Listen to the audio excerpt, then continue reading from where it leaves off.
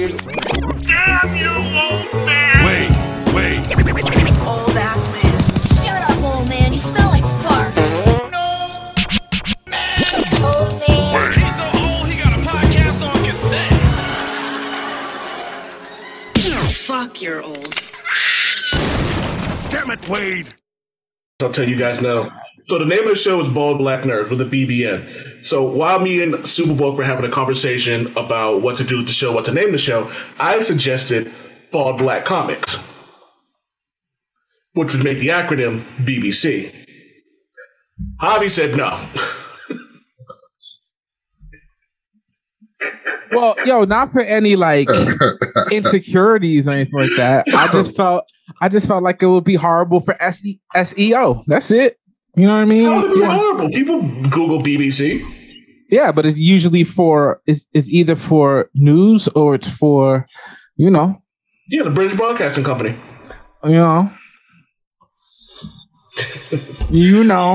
Yeah, I know. What's going on, everybody? Welcome to BBN, the Bald Black News Bald Black News comic book show. I still think BBC would have been funner. I'm your host, Old Man Wade. To the left of the screen, if you're looking at it, we got the superior Supa Woke Octavius, and below him we got I don't have a name for you yet. That's right. That's how I like it. You're Prince Nubian. Prince Nubian. Yeah, yeah. I forgot about that. That's your comic book name. You're Prince Nubian. I wasn't sure if I was going to go something like Batman oriented, but you almost ripped my head off when I said when I called you Batman's ward. That's offensive. Wow. Yeah. So since we're on the subject of Batman, if you like my segue right there, today is the inaugural episode. We'll be talking about Batman. We'll be discussing the Batman and all Dark Knight related things. And the first thing I wanted to discuss was why is Batman so popular? And for those of you who don't know, there was a time when Batman was going to get canceled. If it wasn't for Frank Miller, who did the Dark Knight Returns. Dark Knight Returns. If it wasn't for that and the long Halloween and all that, Batman was going to get canceled.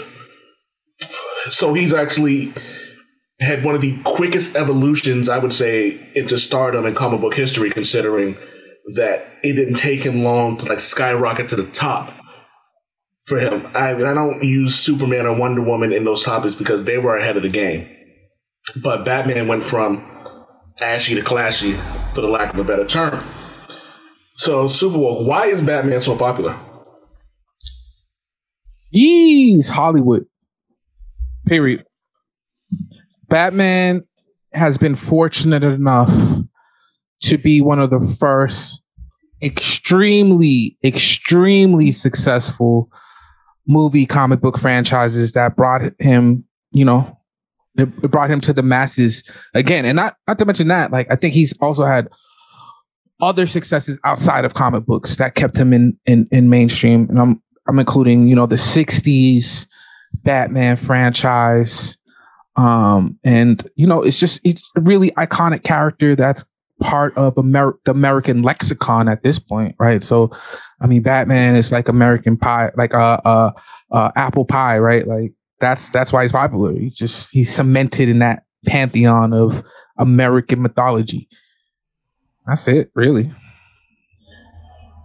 Brandon, I know you're not really a Batman stan, but you are a fan of what he does, and you acknowledge that he can be a bit overrated at times. What are your thoughts on his popularity and how he's, come into being, like as Javi said, Hollywood? Because people like saying rich white people are underdogs. So he's the underdog in the DC universe. So it's like we got the NCAA tournament going on, right?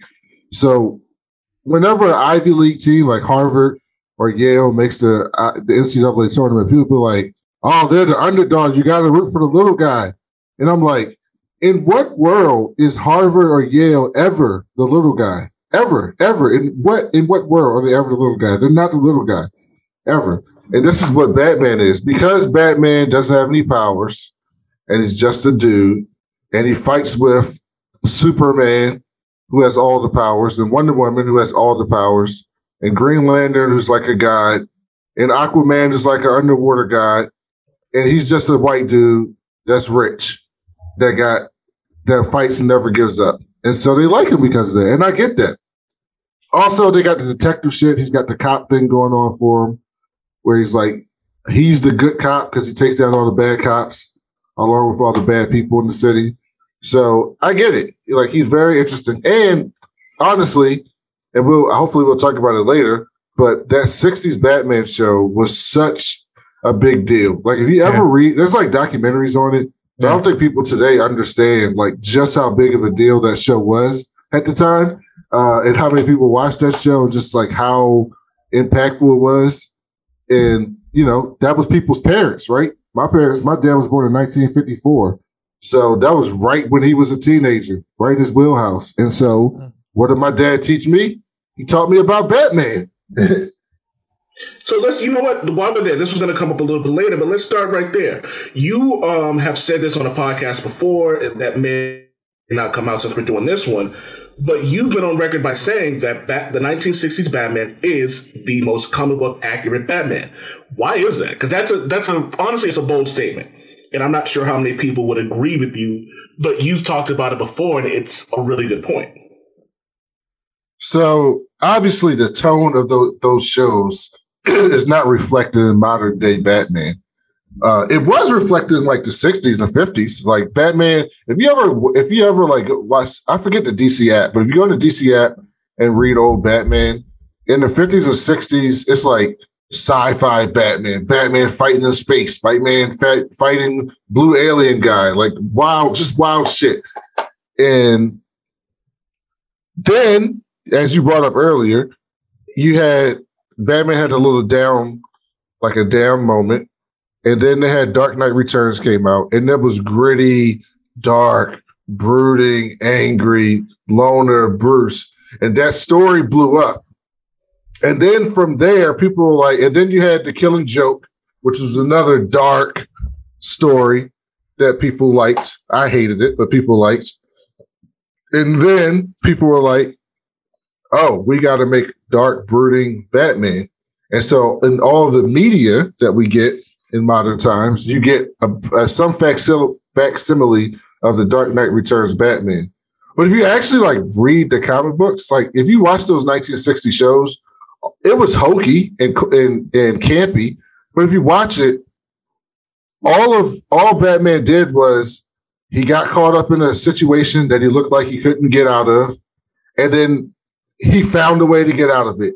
And a lot of the ways were absurd and ridiculous and insane, but he always found a way. Just like everybody makes the joke in the movie from the 60s when he used shark repellent, right? Bat repellent to get rid of the shark. Like he just had it on him. But if you actually read the comic books of Batman, he gets himself in the most implausible situations. And then he gets out of them. They still bring up bat shark repellent to this day. I swear I read a Batman book within the past year or so where they made a mention to that. Yeah. He's always, if you read the Quarter Owl story, if you read Death in the Family, like he's in a no-win situation. And then he pulls something out of his ass and he gets out of it. Right. Mm-hmm. And that is Adam West to a T. They just give you all the Frank Miller ambiance around it. Oh man, you're on mute. You're mute, oh man.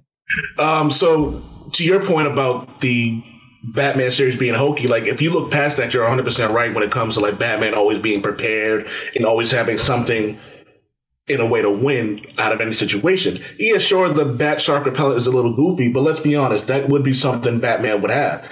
Like there are things that would repel a shark away from him. Granted, his leg should have been gone. But even in Batman's armor is, it's pristine. So it does make a little sense as goofy as it is. Supa Woke, what are your thoughts on the 1960s Batman and its influence, or is it the best? And is it the best comic book accurate Batman? I mean, we talked about Batman, live action Batman recently, or Batman outside the comic books, and we rated different shows and movies. And I think I remember giving that a perfect score. And much of that has to do with what Brandon just said. Like it's I don't know. It's as campy as it is. It's pure Batman. It doesn't pull any punches. It's like the issue with comic book movies, the issue with the Batman movies that actually weren't good.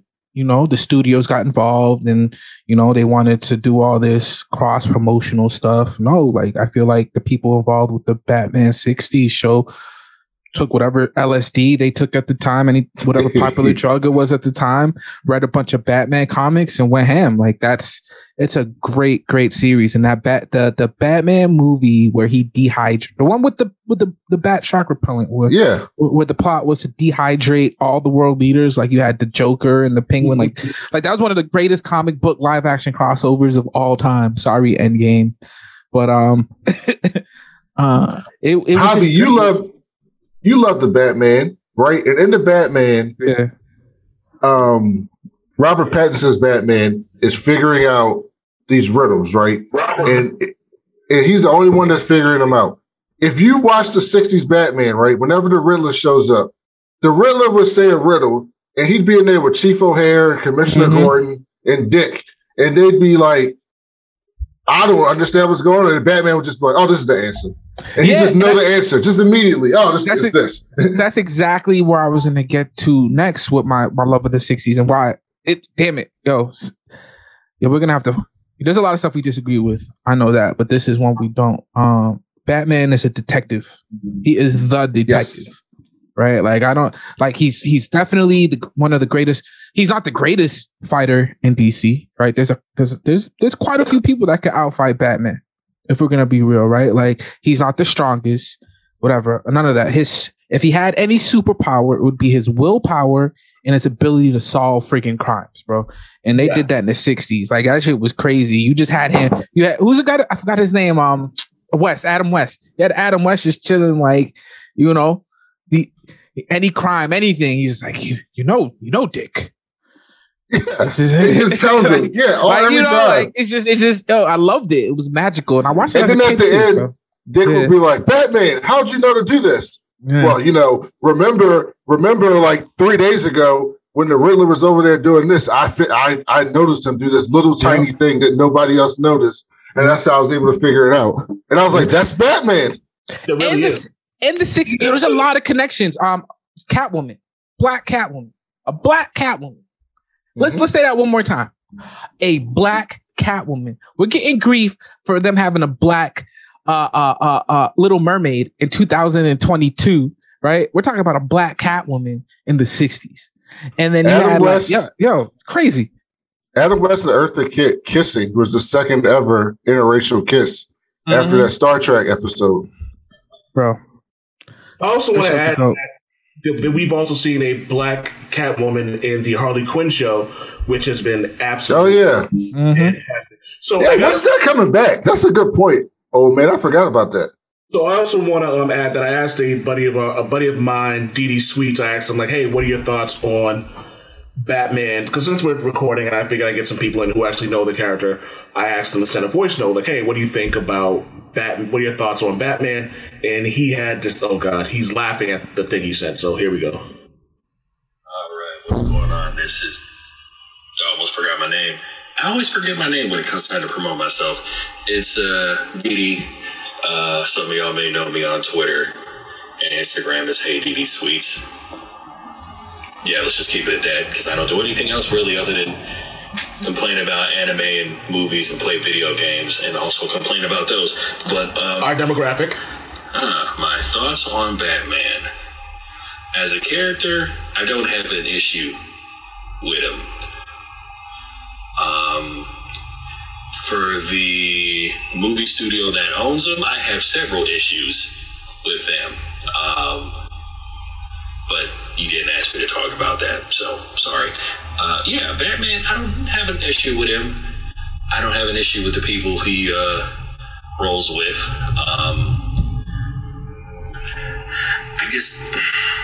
I don't know. I honestly don't know what to say about him because it's like you grow up with somebody and you're at the point where you're kind of tired of him, but you still tolerate him because of like the shit outside of the comics, like the Batman. for instance. Love that movie. Great take on the character. Enjoyed it immensely. Other Batman movies, not so much. Batman comics, other than The Imposter, which is fucking amazing, and just a great take on the character. That's it. I mean, and I haven't gotten to all the stuff Tom King has written for him. That goes without saying. Dude's a motherfucking legend. But is this making any sense? Batman's all right. Now, I know you didn't ask for this. Here we go. Say it anyway. So here we go. So D.D. Squeeze is one of my favorite people in the world. But once he was like, you didn't ask for this, I'm like, all right, here we go. Because you know me. If anybody from WB Studios is listening to this wonderful man talk his shit, can y'all just let Joker go? Can you just let him go? Like, seriously, I'm tired of fucking Joker. Live stream, pages, whatever. I need more emphasis on other characters. Where's Clayface at? I mean, why don't you guys run Mr. Freeze back? Two-Face. Shit, read Batman 89. Batman 89 is great. And that's an interesting take on Two-Face. But Joker, let him go. Let him go. So, yes. So, let's get right into it because that's actually a topic that we were actually going to discuss. I am on the side of my man D.D. Sweets here. We do not need Batman. We don't need Joker in a Batman project. I don't necessarily see the reason for it. I know I'm probably in the minority of people because I know everybody loves the Joker. He's he's one of the greatest supervillains of all time. I absolutely agree with that. I think he's one of the greats. Like, he's obviously a legend. But just like Lex Luthor isn't the end-all be-all for Superman movies, Superman, while they're his nemesis and while it's a great way to go, you don't necessarily need to throw him in every Batman project. As Super Woke will pontificate later about the Batman, it didn't need the Joker to be great. We look at the X-Men movies. I honestly think that they could have stopped with Magneto after the first movie. They didn't need him in the second one at all, if we're being honest. It would have been kind of cool if he wasn't in the second one and then kind of pops up in the third one looking old like he did in one of the deleted scenes. So, Brandon, you obviously had a lot to say about all of that. So what are your thoughts on, first off, what are your thoughts on what he said about, we don't really need to get into that. What are your thoughts on the Joker and the Batman? I agree with 100% with DD. And that's part of the reason why I just liked the Batman and didn't think it was like great, but I liked it. I mean, okay, let me take this back. As a film, I thought it was great.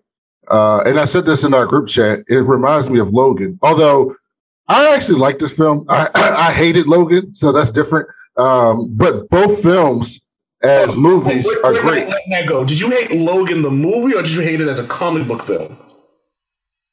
It's a comic book film, isn't it? Do you hate it in general? No, it's a great movie. It's a great film. Directed, it's a great directed film and acted film. It's a terrible comic book film, and it's a terrible Wolverine film, and a terrible X-Men film, and it's a terrible film in the context of the universe that they created.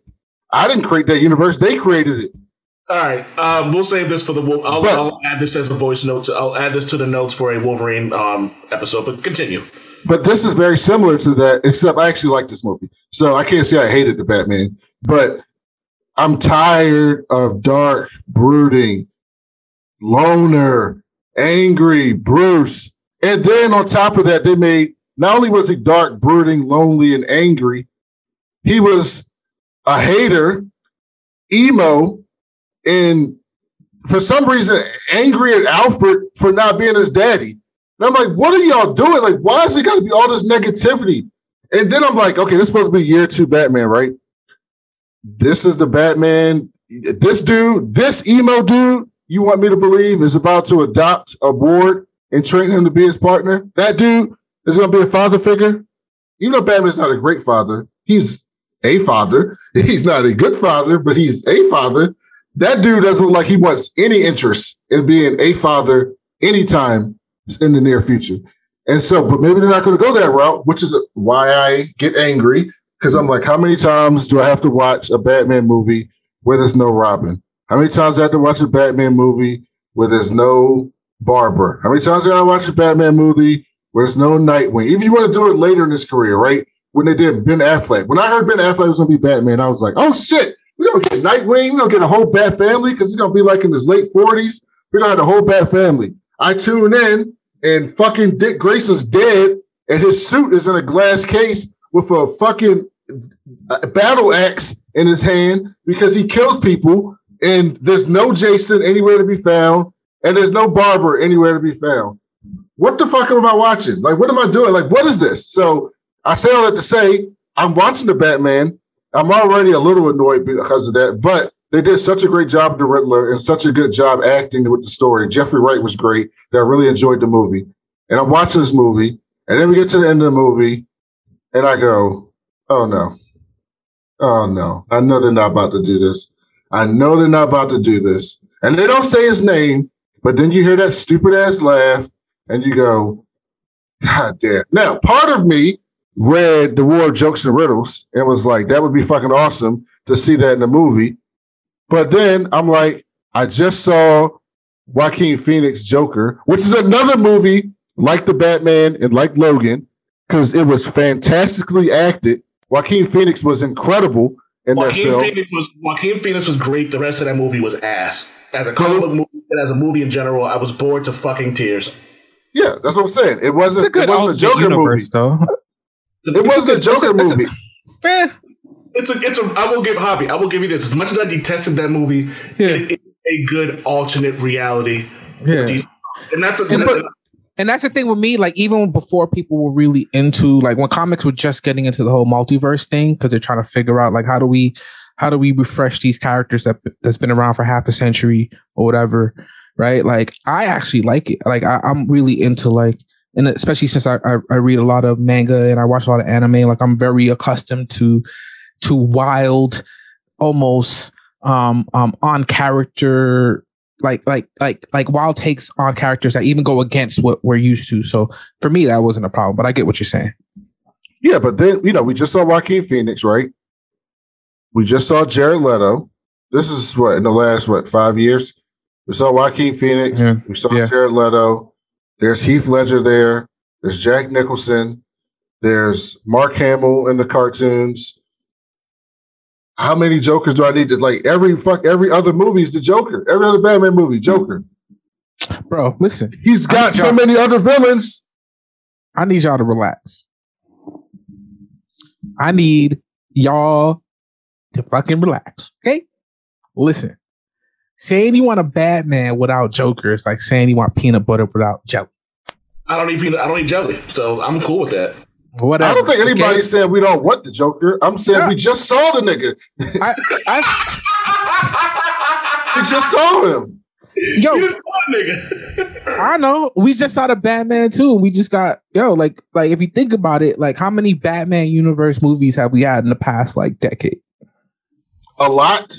Yeah, I mean, and the thing is, the reason why we have so many is because each time they come out, the fandom is so excited. Again, Batman goes beyond comics, so everybody, your grandma is excited about a new Batman movie. We all go watch it. It makes $1 billion. We call it the best thing ever. And then 2 months later, we think about it for a little bit. We go like, yo, this shit was shit.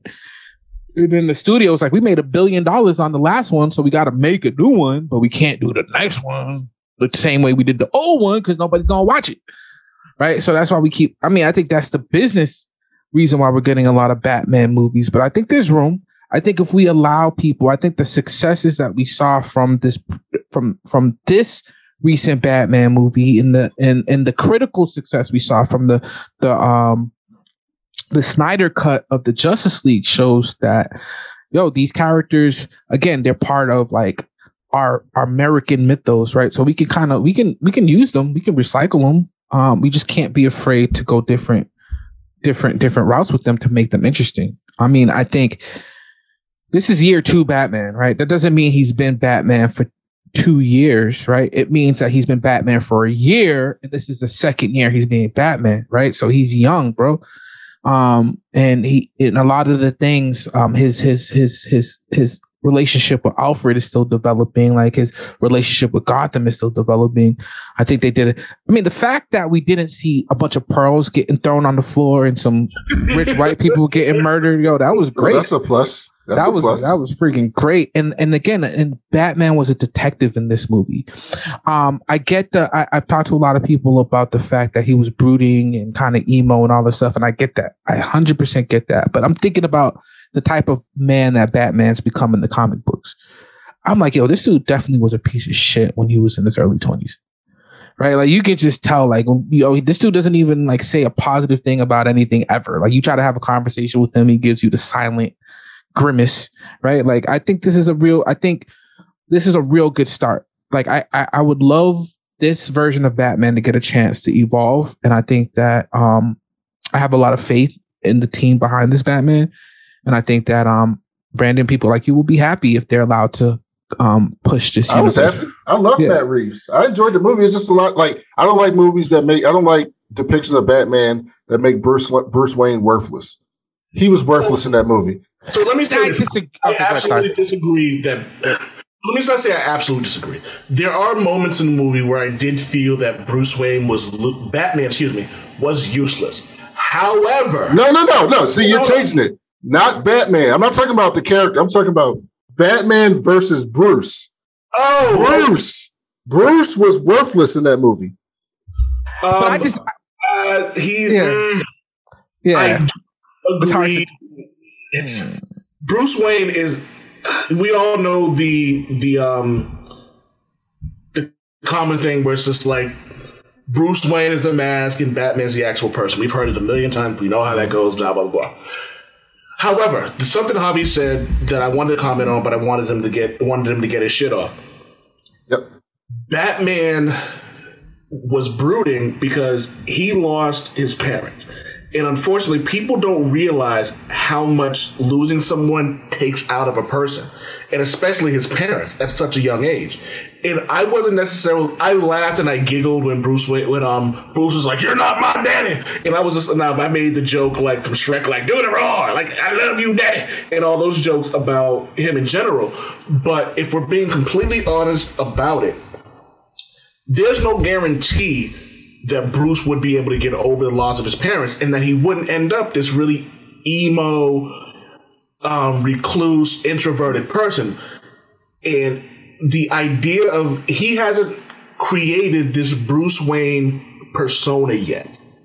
He's only been Batman a couple of years. He's still trying to really figure out who he is. So I wasn't necessarily mad at seeing him be this person. It was also due to my homie and writer, Steve Van Samson, writer of The Bone Eater King, out in stores and on Amazon now, that he brought up that like it's an introverted, like he's an introverted Batman. And then it started making me think that the idea is like he hasn't created this character yet. Bruce Wayne is a character. He's not this person. Bruce Wayne, the person, is the guy we see when he's with Catwoman or when he's with Nightwing or when he's with Alfred. That's actually the Bruce Wayne person, and it's still kind of Batman. So he hasn't created this person yet because he hasn't needed to. And after he grabbed that dude who's working with the Riddler and he says, "Who are you?" and he goes, "Vengeance," I think that's going to end up being the moment that we see him create this person, this Bruce Wayne person, for the public. Because he realizes that he has to be more than just vengeance. He has to be more than just the Dark Knight and the Batman and protector of Gotham. So I would be cool with that, except every Batman movie, he's this way. Like everyone, he's dark, brooding, lonely. And then when you read the comic books, both of y'all read the comic books, that's not who Batman is. He's always around his family.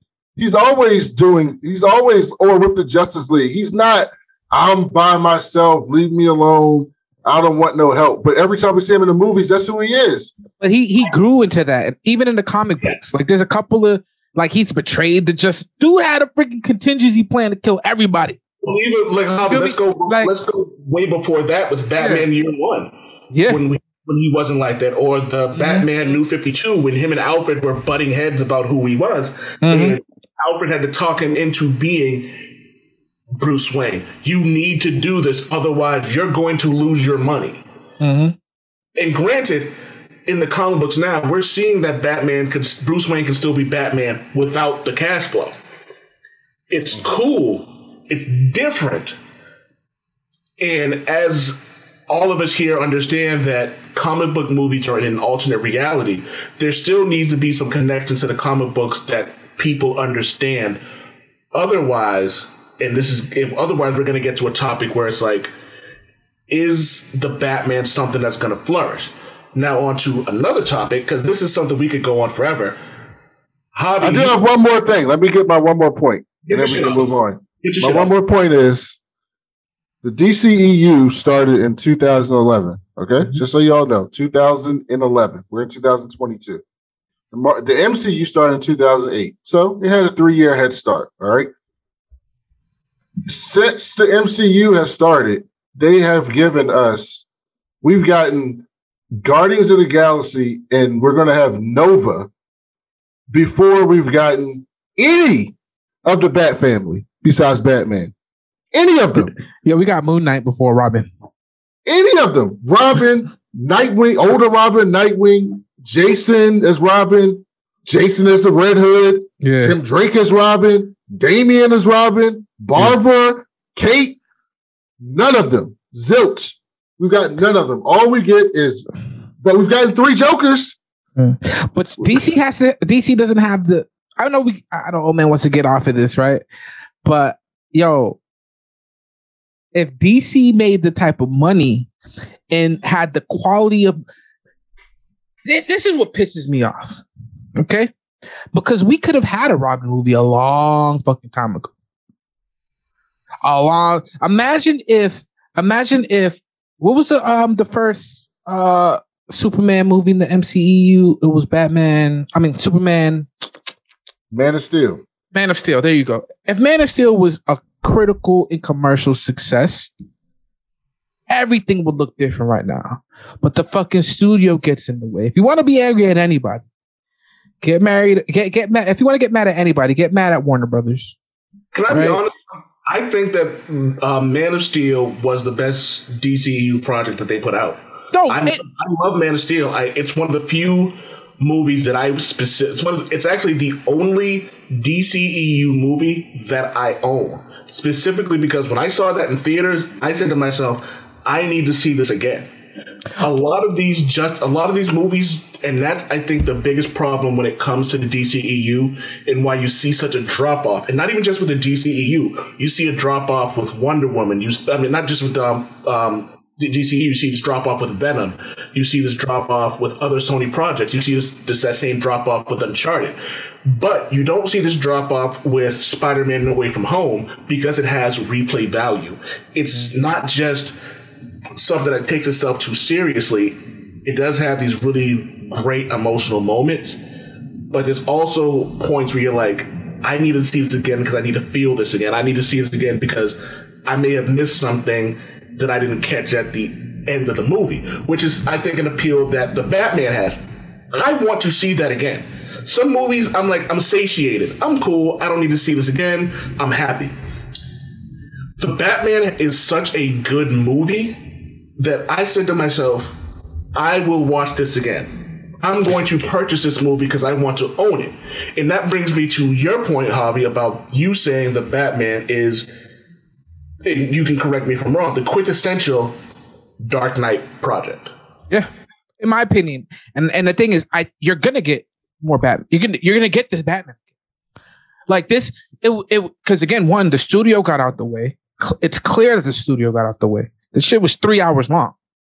Studios don't want that, right? Like they want that. They want that. Yeah. Well, Batman v Superman was 3 hours long too. Yeah, you know what? I'll give you that. But I can tell you, it really looks, because I'm looking at, like, I did pay attention to some of the stuff that the director did before this. Matter of fact, they made a Batman movie that was based off of Seven, which is one of the most brutal, craziest movies ever. right? And again, that only happens when the studio trusts the people creating this movie. And Matt Reeves is great. Yeah, and so that movie is great. And and not only was it critically acclaimed, not only was it great for comic book fans, even though, you know, we argue here and there over it, but most of us agree that it's a great movie, right? But it's commercially successful. They're printing money off of this movie. This is their first MCU level hit. No, it's not. Aquaman made $1 billion. Yeah, but you look back. What are we gonna, when we look back, right? What are we gonna see as more of an MCU type success? The most MCU film they made was Shazam. That was the most MCU movie that they made. So I think you're kind of making my point here, because Shazam is probably their first, like, almost. It's their best movie. Yeah. But here's what I'm saying to Old Man, and I think Javi, you'll agree with me 100%. I enjoyed Man of Steel for what it was, but like Old Man hasn't watched Superman and Lois. If you watch Superman and Lois, and then you watch Man of Steel, you will see why that was a bad idea. Yeah, but that was a horrible, I wouldn't say that. idea. Don't say horrible. Man of Steel was a solid movie, and if they could, I misspoke. Man of Steel was great. The issue was the follow-ups to Man of Steel, because I think they listened to a lot of like the fan complaints and stuff like that. But if you think dark brooding Batman is bad, dark brooding Superman, who's supposed to be the beacon, like his whole thing is he's the beacon of hope. He's the brightest person. He's the God among humans. But he chooses to live among humans, even though he's a god, and he brings all of that light. We could literally have a whole, and I really want to do that. Like, oh man, we could literally have a whole episode about brooding Superman and all that stuff. But like, you know what? Here, plain and simple. The Joker isn't going anywhere. Period. Complain all you want. The Joker's gonna be it's gonna be part of Batman. Any new Batman, right? Either the first movie or the second movie is going to involve the Joker. That's their problem. Period. It's a crutch. They can't let go. That's part of the problem. I think is like it's a crutch, and this is one of the reasons why when the first of all, let me just say that the Batman's made over $600 million as of the time we're recording. That's a big number considering that it's COVID. People still scared to go to the movies, and like y'all gotta stop giving them the benefit of the doubt. Oh man, go look at my Spider-Man No Way Home made in the middle of a pandemic when it was worse. But it's different because it's Spider-Man, it's Tom Holland, it's Marvel. Hold on. Spider-Man. This is Batman you're talking about. It's different. It's absolutely different. And the reason that is different is because Spider-Man is family friendly. So that's like people like you can't take everybody to go see the Batman. Whose choice is that?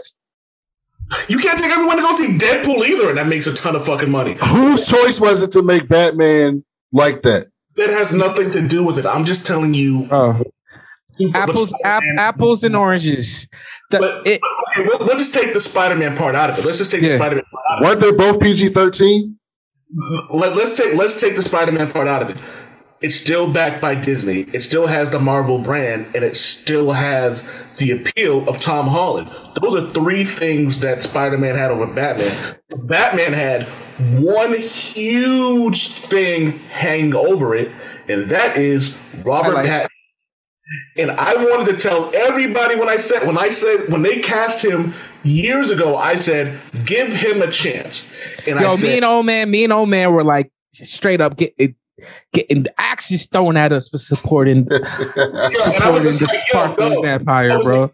I was like, dog, have y'all seen Tenet? And it was like, what does that have to do with anything? I was like, Robert Pattinson was Bruce Wayne in Tenet. Mm-hmm. Like, you know what I mean? Don't get it twisted. And no matter how you feel about the movie Good Time, he was good in that movie. Robert Pattinson is a good actor. As shitty as Twilight was, he did his fucking job in that movie. Yeah. And he was good in those horrible ass fucking movies. And that $600 million is off the back of word of mouth. And it's one of the best part one, quote unquote, superhero movies of all time when it comes to gross. I'm not going to go that far. Y'all are being so nice. This is Batman we're talking about. This is Batman. I'm talking about the numbers. That $600 million amount as far as like the first movies in these superhero franchises, because technically this is the first movie, because I'm giving them, and I'm not giving them too much grace, because I'm giving it because it was so different. The fact that they had freaking Twilight vampires in this shit, right, was a risk, right? So I'm giving them the credit and saying this is a part one. And part ones of superhero movies, you usually wait till part two when it gets popular to get the really big gross. If 600 million at this point we're seeing for Batman part one, part two in a post-COVID world is going to make all the money in this the movie world. made. This movie's made $100 million more than Shang-Chi and the Legends of the Ten Rings. Batman movie. Batman movie. No, you're comparing Batman to Shang-Chi. Think about this now. Batman, Shang-Chi. Don't disrespect Shang-Chi. That's I don't care. I'm talking about to mainstream audience, to the masses. But Shang-Chi got big off of word of mouth too. Shang-Chi got big off of word of mouth as well, bro. But also you have to remember, it's also the Marvel Disney umbrella with like, you got, again, let me say it like this, and we all know this phrase, Disney money.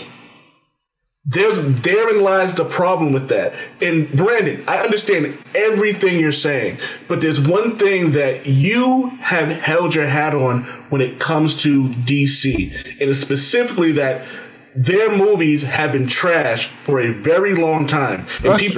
And people have realized that their movies have been trashed for a very long time. And because of that, that's a big crutch about it. Because even my wife, who was like, you really want to go see this? It's a DC Comics movie.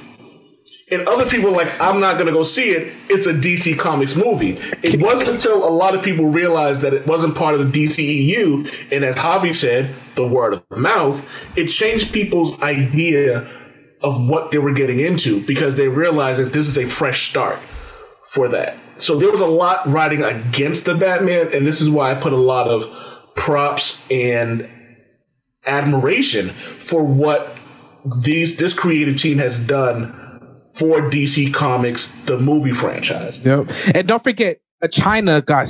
I'm reading a Forbes article. So can I just quote this real quick here? So, the Batman 300 million domestic on Sunday. So the Sunday that the weekend that it aired, right, it made 300 million on that Sunday, right? 600 million worldwide. Now that is the second biggest grossing straight reboot domestically behind Spider-Man Homecoming, and fourth worldwide behind Man of Steel. All right. So like that is really a reboot, you got to keep in mind. Yeah, this is 100% a reboot. And then and also that number is based on the fact that 42% of theaters in China were closed. And guess what else is happening, Javi? Half of the theaters in China were closed. Guess what else is happening? We're getting Batman again on the Flashpoint. And guess what Flashpoint is doing? Rebooting the DCEU. So, Brendan, you read DC. Yes. DC, as far as multiverses go, especially since the first Crises, DC's all about the multiverse. The comics. If you read the comics, you're going to see one comic in the same week Batman will be dead. Same week Batman is friggin', I don't know, marrying Catwoman. And then also he's friggin', I don't know, he lost all his money. That's DC. So I think the audience, I think Marvel, DC should thank Marvel. I think Marvel has kind of like prepared the audiences for these types of things where you have multiple characters in different universes, but I don't think it's going to be a problem, bro. Like, especially since the whole point of Flashpoint is like all this can be all of these Batman variants, right? DC can very well say like all this is due to the events of Flashpoint, and then you know what? We can have Batmans in the same year. Maybe they should have taught us these things. Yeah, but you know the funny thing about that is, and I want to move on after this because I didn't expect this to be such a hot topic, but that's also true. The one part I think that we're all forgetting is that it's Warner Brothers, and are we giving them too much credit for having the idea that Flashpoint is what it is? Because Javi, I agree with you. I agree that this could be something that they're like, hey, we have all these Batman because of Flashpoint. We have all of these alternate universes because of Flashpoint. Like, and again, I'll say, and I will bring this up every time we bring up a DC Comics project in 2022. Peacemaker is a prime example of DC doing something fantastic. Oh, so good. And it's in the DCEU. Mm-hmm. The Suicide Squad is in the DCEU. It's further proof that you don't necessarily need a well-known character as long as you have as long as you have the creative team behind it. Yeah, I agree. Thank you, old man. But that also brings up, and that's why, like, I really do feel that we need someone like.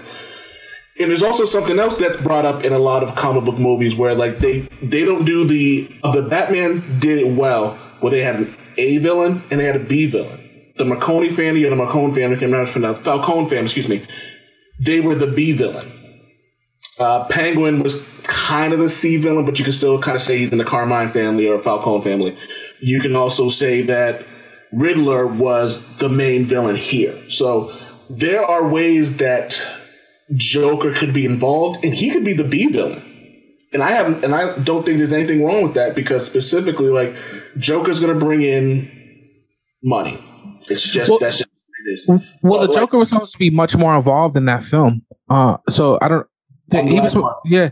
So apparently he was kind of like the Hannibal Lecter of some sorts. I think he was going to help Batman kind of solve it or something. I don't know what the exact what his exact role was, but they did cut him out. And if you do a Google search for the Joker and and Matt Reeves Batman, you'll see like a good you can actually find a clip that was cut from the final movie. DC has a Batman and a Joker problem in both movies and comics. Old man knows this. Go look at the comic book charts and look at DC, and go look at their top 15 selling comic books, and I guarantee you 70% of them are Batman adjacent comic books. The movies, we had Batman and Superman. Batman was in the Suicide Squad movie. Batman was in the Justice League. Then we have another Batman movie.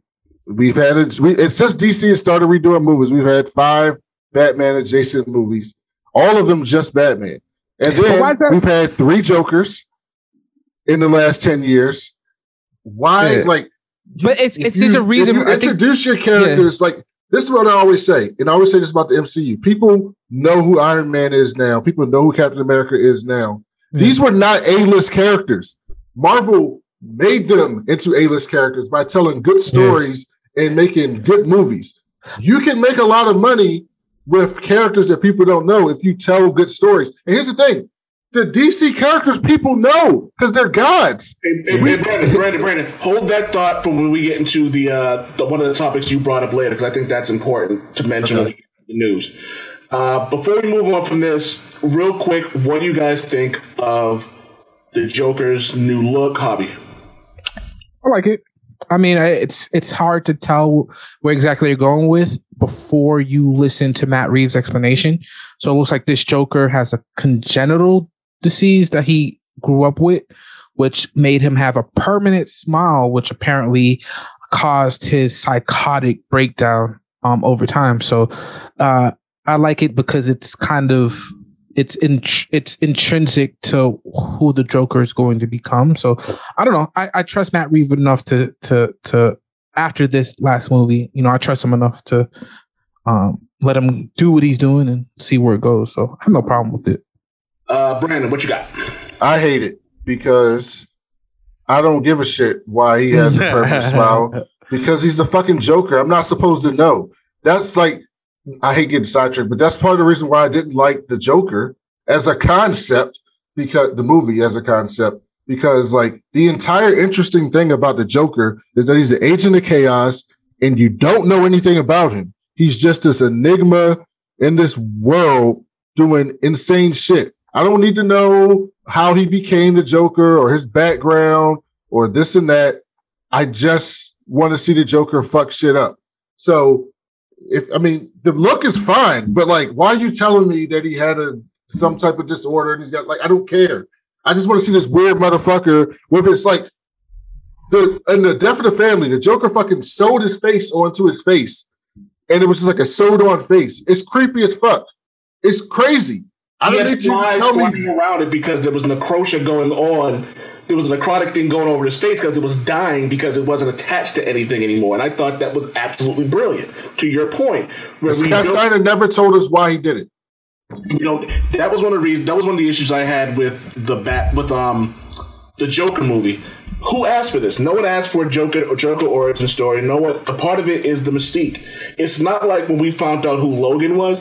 It was something that people actually really wanted to know because, like, why are his powers like this? How did he become Logan? Where did he start with the Sicars? Where did the whole thing with the bub come from? So finding out that story in the comic books made sense.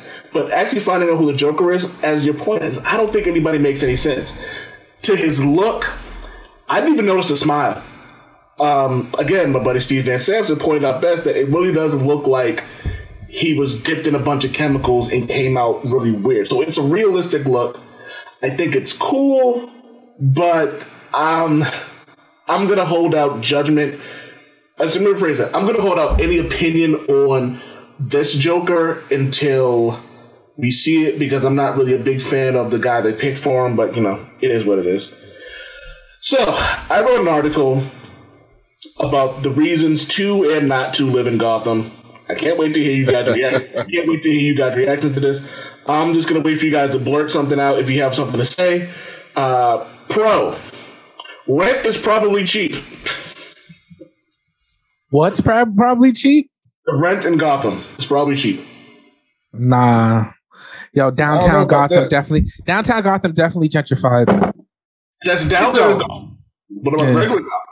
I think Gotham's closest allegory is probably Chicago. I'm guessing. Yeah, I think that's what they go after. Chicago's kind of expensive. Yeah. And that's the thing that I like. That's another thing I like. It actually connects to this point you're making, oh man.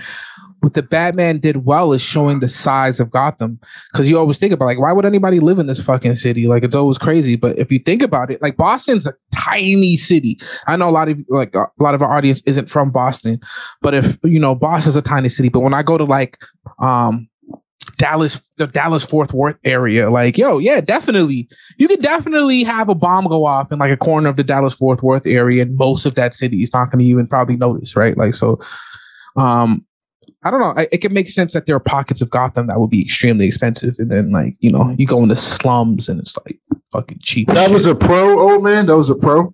Yes. So we're gonna go with both you guys disagree, and it's wrong. We're gonna go with the con, the constant threat of death. Yes. Yeah. Like somebody poisoning your friggin'. I don't even care about death, yo. Like the first time the Scarecrow's fear toxin gets into my drinking water, yo, I'm out. I'm moving to Kansas or something. I'm moving to Smallville, even though Smallville gets bombed every often. I'm glad you bring that up because a pro is thrilling lifestyle. Yeah, the nightlife. That's fair. Crazy. That's fair. Yeah, that's fair. Yo, facts. Yo, I just want to meet Journey Smollett's friggin' Black Canary. My life will be complete. So let me read the piece that I wrote. People jump out of planes, bungee jump, and swim with sharks. There will always be people who live to get a thrill. Well, if they want it, Gotham is a place for them. There will never be a shortage of excitement and danger in Gotham. Of course, there's the Joker with his laughing gas, random murder sprees, and other shenanigans. A giant human crocodile could jump out of the sewer and eat you. Or, how about waking up dressed as a character from Alice in Wonderland? That doesn't seem bad until you can't control your actions. All these things can happen, but is it worth the adrenaline rush? Nah. Good. That Penguin Club looked lit in the movie. Yeah, like I would go to the clubs. Like, yo, some of my best friends would probably like sell like Scarecrow toxin or some shit. Like, you know, we make money and then we go to the club and then. I wish I could make this. I wish I could have made this article hood, because you know there are niggas out there who are selling anti-laugh serum. Yeah. And you might meet Harley Quinn on a good day, yo. She might, you know, if you're charismatic enough, you know, she might, you know, just to let the Joker find out. We also have job security, because you know people in Gotham are getting fired. People in Gotham are leaving because they're tired of this shit and moving to another city. Facts. All right, so this one is both a pro and a con. Becoming a hero. Nah, I'm good. I would not want to be a hero in Gotham. Fuck that. Brandon, thoughts on being a hero in Gotham? I watched that shitty show Titans that I can't stop watching, even though it's terrible. It's so bad, but you can't because you got to finish the story. Yeah, exactly. I can't stop watching it. And I watched Black Tim Drake want to become a hero, and the whole time I'm watching it, I'm like, "What are you doing, dog? Like, Black this does and not Asian, look like a good idea." Black and Asian Tim Drake. Shout out to our homegirl Charmaine. Yeah. Like, what are you doing? This does not look like a good idea. This does not look like the move. Mm-hmm. I mean, go ahead. Signal in the Gotham universe. It makes sense for him to become a hero because he has a stake in staying in Gotham. Someone said they were tying that show to an alternate universe to the Batman because that was the dude in the beginning with the half face. That show is in its own. That show needs to be in its own pocket universe, away from everything that it could possibly influence. It is fucking horrendous. It is the worst shit ever, and I can't stop watching it. And if they cancel it, I will cry. But it's fucking shit. I don't know how to explain it, but that's what it is. Yo, I got halfway through season 2 and stopped, and then watched the final scene from the season finale. Oh, let's see Wonder Girl. Watch it. Yeah, there's great episodes. Like there's great individual episodes of that show.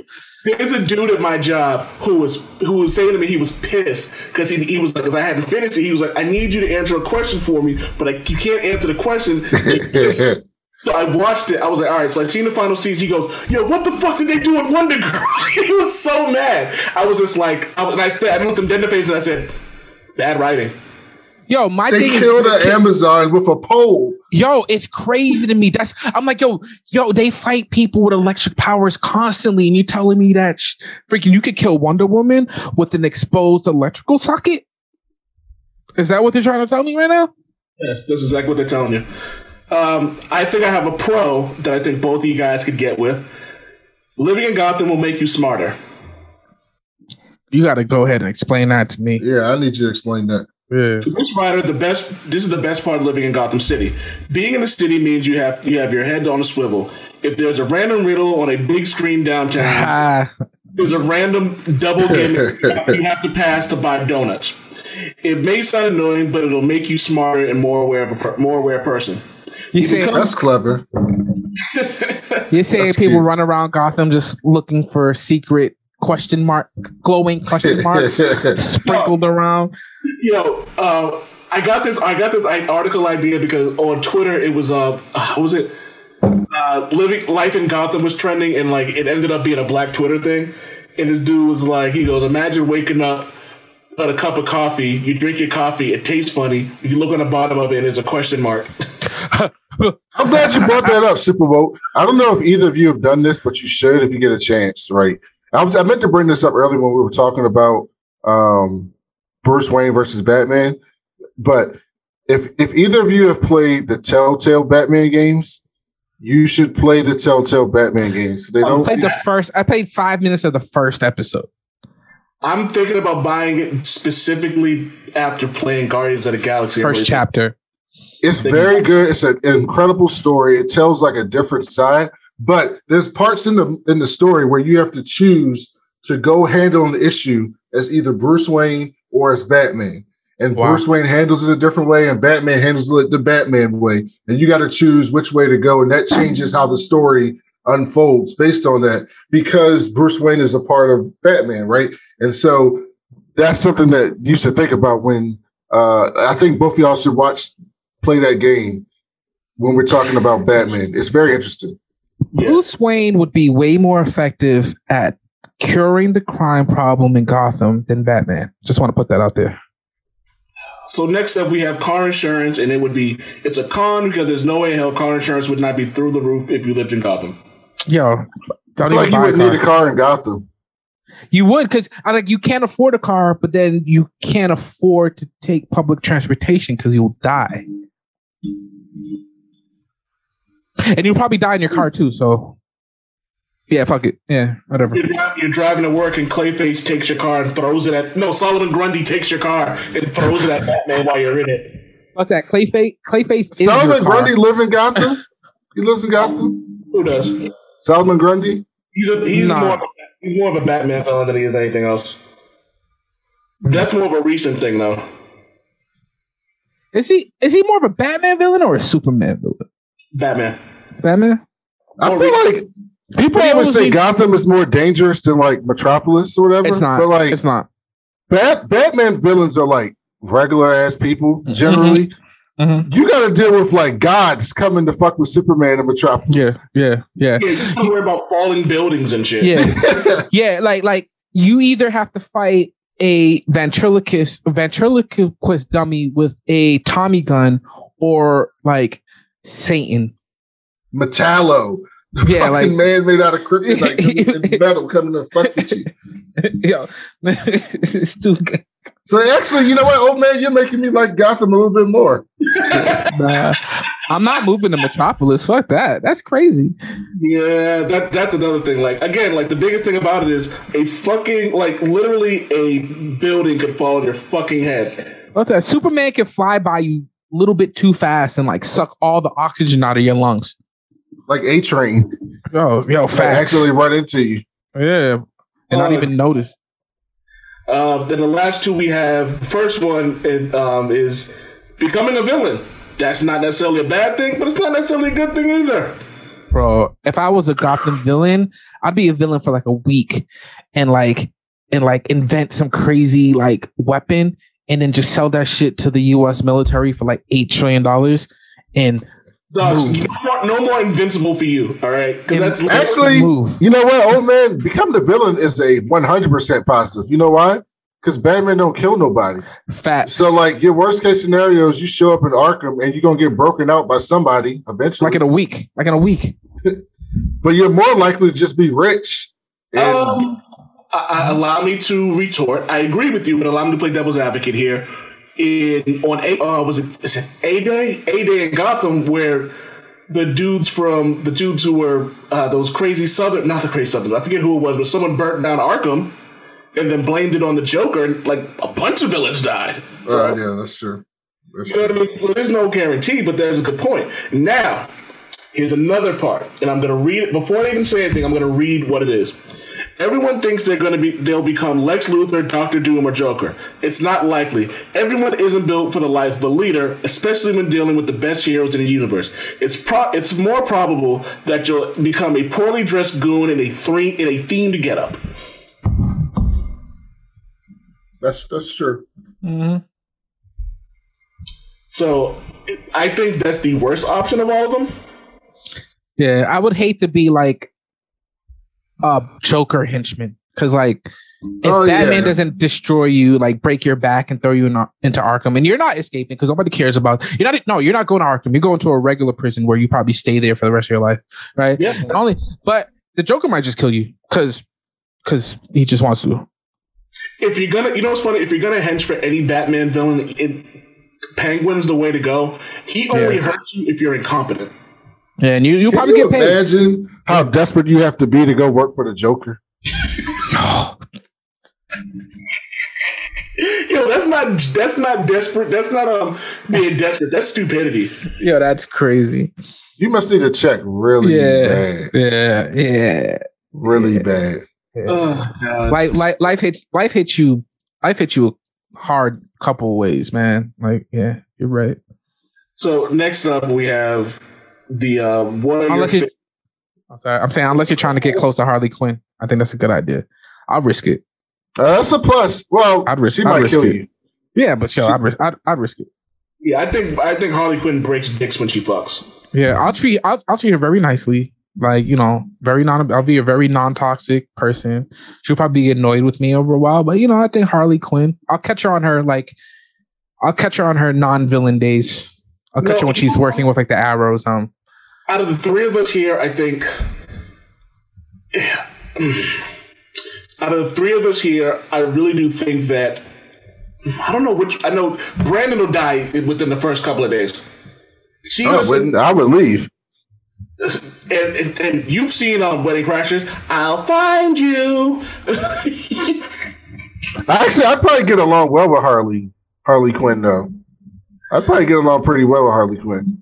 I don't know if she kills me after a year or after the first couple of weeks, but I don't think we match up well. I think Javi has the best chance of survival with Harley Quinn.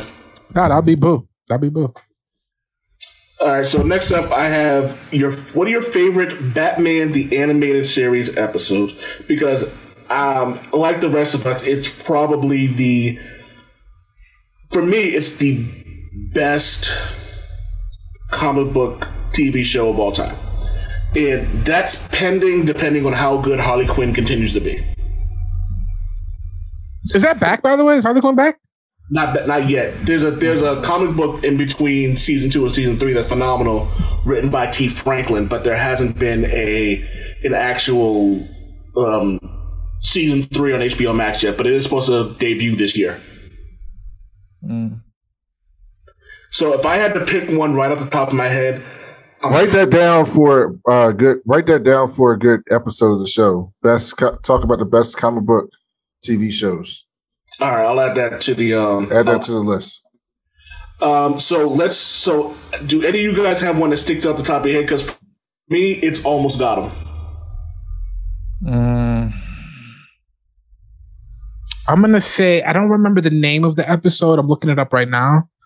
And this is the one that always sticks into my head. It's the one that featured Harley and Poison Ivy. Which one? On that Thelma and Louise shit?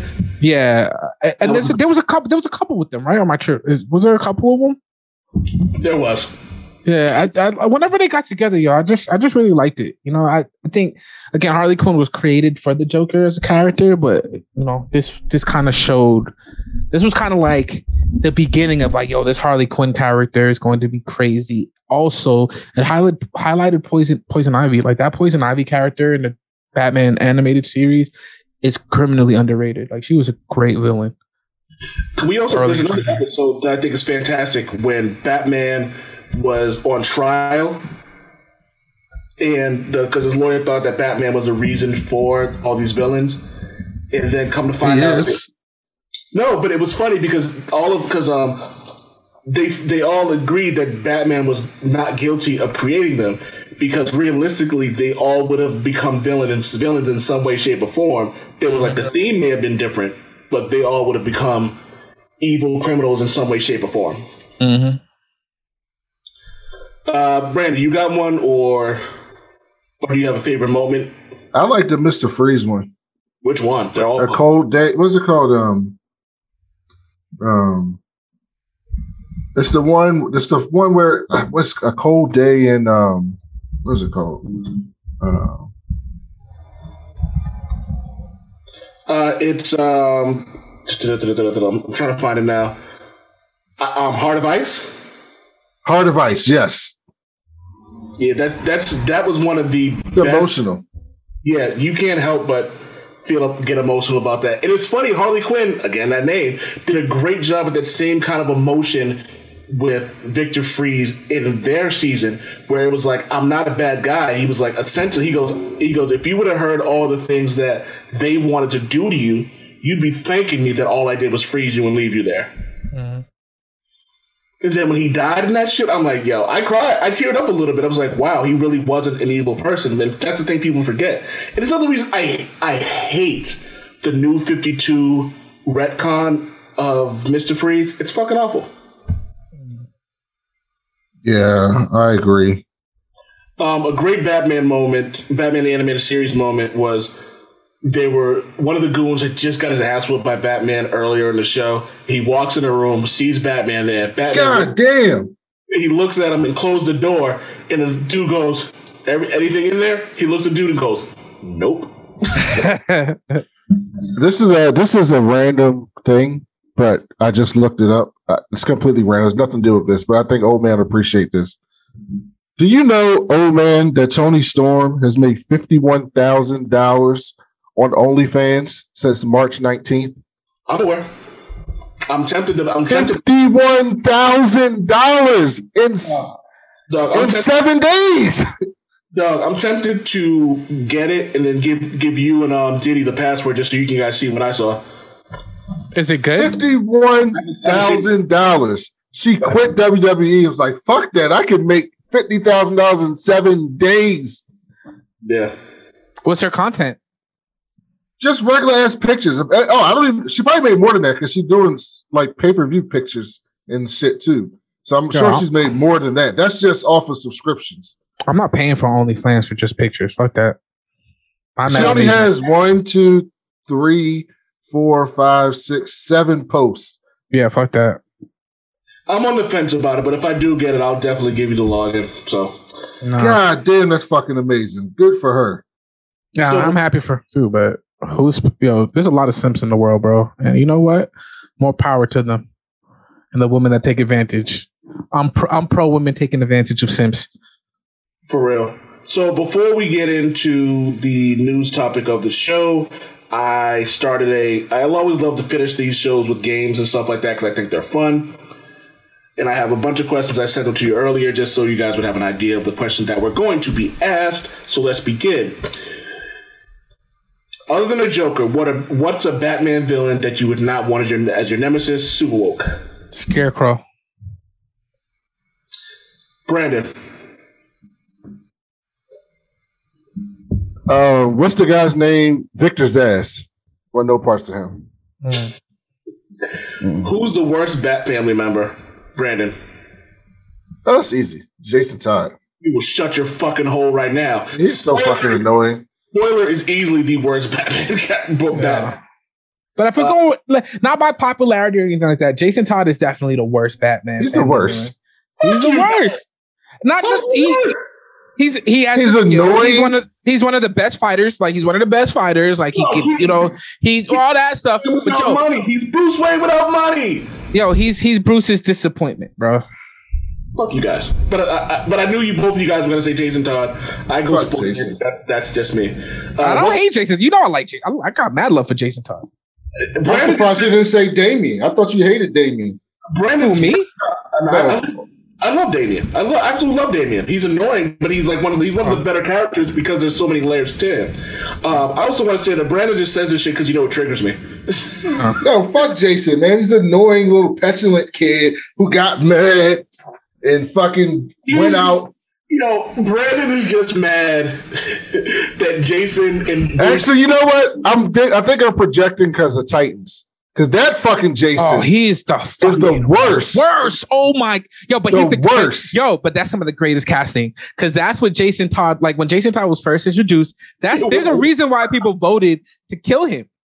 Like I was like, that's Jason. He is Jason Todd, bro. He's like, the worst, bro. Yes, it is. Watch Titans. Hate me. I'll watch it. Javi, if you ain't doing shit, come through tomorrow. Come by tomorrow. We'll watch it. It's horrible, bro. Brandon, fuck Batman. Brandon, what's Batman's greatest accomplishment?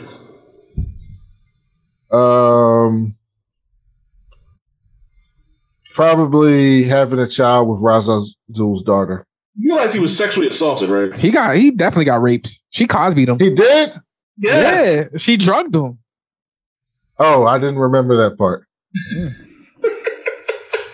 I remember that part. Actually, his greatest accomplishment is raising Dick Grayson because Dick Grayson is the perfect hero. He's the perfect hero. Yeah. And if you read Tom Taylor's run, they made him even more perfect than Tom Taylor. Yeah. I gotta say this. I've been reading the Nightwing run. I started it when I knew I knew Tom Taylor was writing it. I went back and read some of the other stuff. And in the most recent issue of Superman, Son of Kal-El, he's pushed off a building and he's sitting there, hands behind his head, legs crossed, falling off a fucking building. And I texted Diddy and I was like, is Nightwing the coolest character in DC? And he goes, Nightwing is the coolest character in comic books.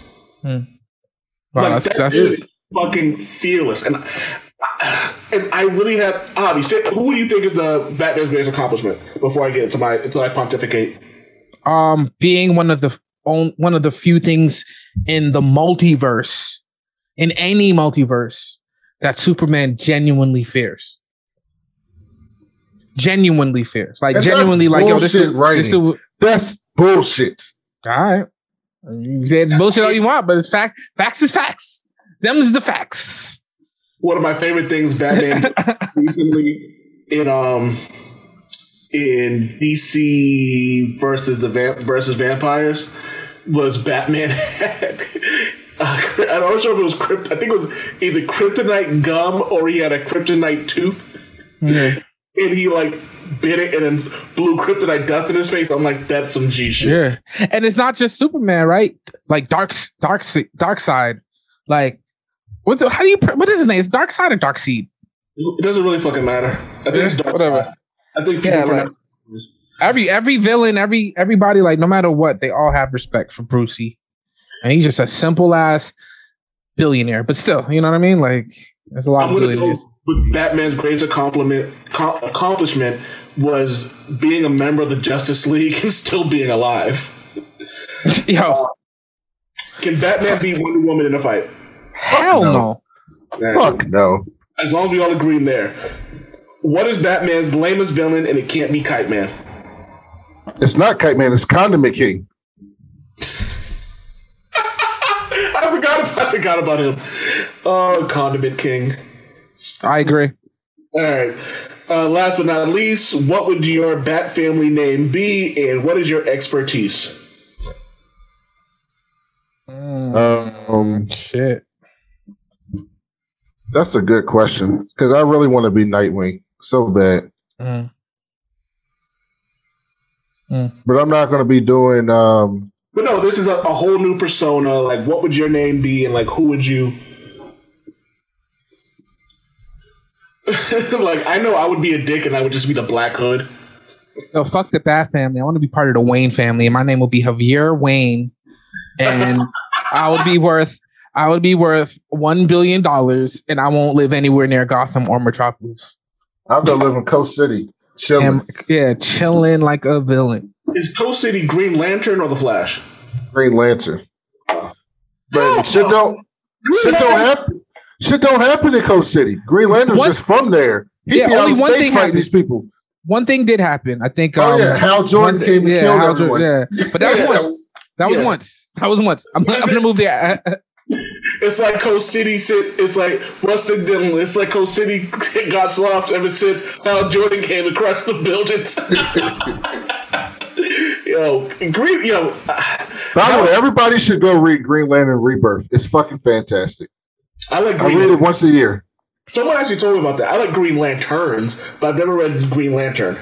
Green Lantern Rebirth came before that, way before. This is when they brought the character back, when they introduced the Red Lanterns and the Blue Lanterns and the Indigo Lanterns and all that. When all that first happened, it's a long story by Jeff Johns. It's fucking fantastic. But isn't Jeff Johns a dickhead? I don't know if he's the dickhead. But some people said like he's like just a dickhead. I forget what he's actually like. What his I feel like I heard the opposite. I know that goddamn book is incredible. I know that. Oh yeah, he had some controversy on the set of Justice League recently when Ray Fisher started claiming that that Johns, Whedon, and other executives were racist and offensive during the making of the film. I don't know if Ray Fisher is the most reliable source. Yeah, I don't know. Given his history. I don't know Ray Fisher's history, so I don't really, whatever. I'm going to read it, but like until I get some concrete evidence of why he's a piece of shit, I'm not really going to go on it. So, you know. Green Lantern Rebirth's amazing because my second favorite DC character, a lot of people don't know this, but my second favorite DC character behind Nightwing is Saint Walker, the Blue Lantern. Love Saint Walker. Oh, wow. So you really like that the Spectrum War or whatever series with Necron when John Stewart became a Spectrum Lantern, that's that's way later on. No, I was just gonna say that I loved Blackest Night, but I hated the way it ended. Like making all the Justice League like White Lanterns. I'm like, y'all just took all the hard work that all these characters like Mara did, and then it was like, we're just gonna make the Justice League White Lanterns. I'm like, why not make the characters who basically save the day White Lanterns instead of putting that shit on Wonder Woman and Superman? I'm like, it was fucking stupid. Blackest Night is the end of the Jeff Johns rebirth run. All that is building up to that. It's similar to like how Hickman builds up to Secret Wars, starting in the Fantastic Four. It's like that. Jeff Johns is building that up through the Green Lantern, introducing all these lanterns, throwing little hints out of here about these Black Lanterns and this Death Lanterns, and then you get Brightest Day, and you get Darkest Night. And there you go. I just really wish that they didn't end like that, but I really did enjoy Blackest Night until like I saw how it ended. I was just like, yo, y'all just ruined an entire fucking series with that bullshit. And I wish I would have known who Max Lord was before I read it, because him coming back was kind of funny. And finding out what he did to Wonder Woman. Yeah. He was like, how do we stop you? You have to kill me. Cool. Oh my God. We'll talk about it later. And last but not least, we have the news.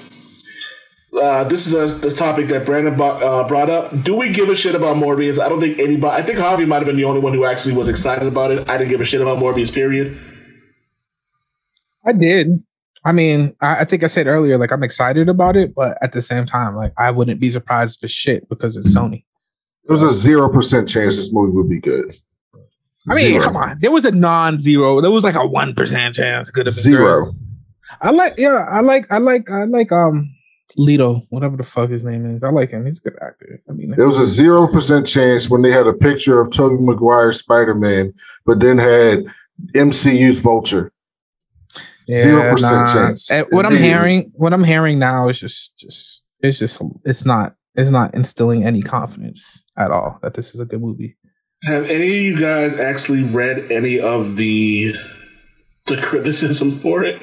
Yeah, and it's not looking good. And the fact that they already spoiled the post-credit scene is kind of like, yeah, come watch it. We have a cool post-credit scene. Like, nah. People have been shitting on the post-credit scene, which is even funnier about that too. Yeah, because it doesn't make any fucking sense. So, what is the post-credit scene before I get into the reviews? The Vulture from the MCU is actually somehow made his way into the Venomverse somehow, and I guess that they're gonna create a Sinister Six. Like, are we supposed to care about that? No. Okay. I mean, we saw the Vulture in the goddamn trailer. Yeah, but in this one, I guess he's in his Vulture outfit and shit, and he it has something to do with like the Venom symbiote piece that was left over, or somehow helped him. I don't know, some bullshit. I don't know if it's true or not, but it sounds like Sony, so I'm gonna believe it. So I'm gonna read. So the first one's actually not horrible. Someone said, I'll give him a shout out. Sab-Astley says, well, Morbius is about as bad as you were expecting. A 2005 plot collides with visually confusing CGI to create a bit of a snooze fest. But don't worry, they've saved the worst for last, featuring some of the worst post-credit scenes you've ever seen. Sony are off their rocker. What else do we have? We have Morbius is unfortunately not great. Definitely not as fun as Venom, which, you know, is insane. No, Venom was great. The last Venom movie was extremely fun. I enjoyed that movie thoroughly. Oh my God. It actually made me even more excited for Spider-Man. Oh man, like the first one. We argued about that. I like the second one too. It's a shit movie, but I still liked it. The second one is not a shit movie. The first one's a shit movie that's entertaining. The second one's better than the first one only because it's more entertaining. But the second one is worse than the first one. It's not a good movie, neither one of them. But I do get the entertainment part. Yeah, it's an entertaining movie. And a person who also went on to say, Nicola Austin also went on to say that Matt Smith is clearly having a blast, though. Next person said, Morbius proved that no matter how many famous faces or shiny visuals you squeeze in, Sony will always find a way to impressively misunderstand basic storytelling.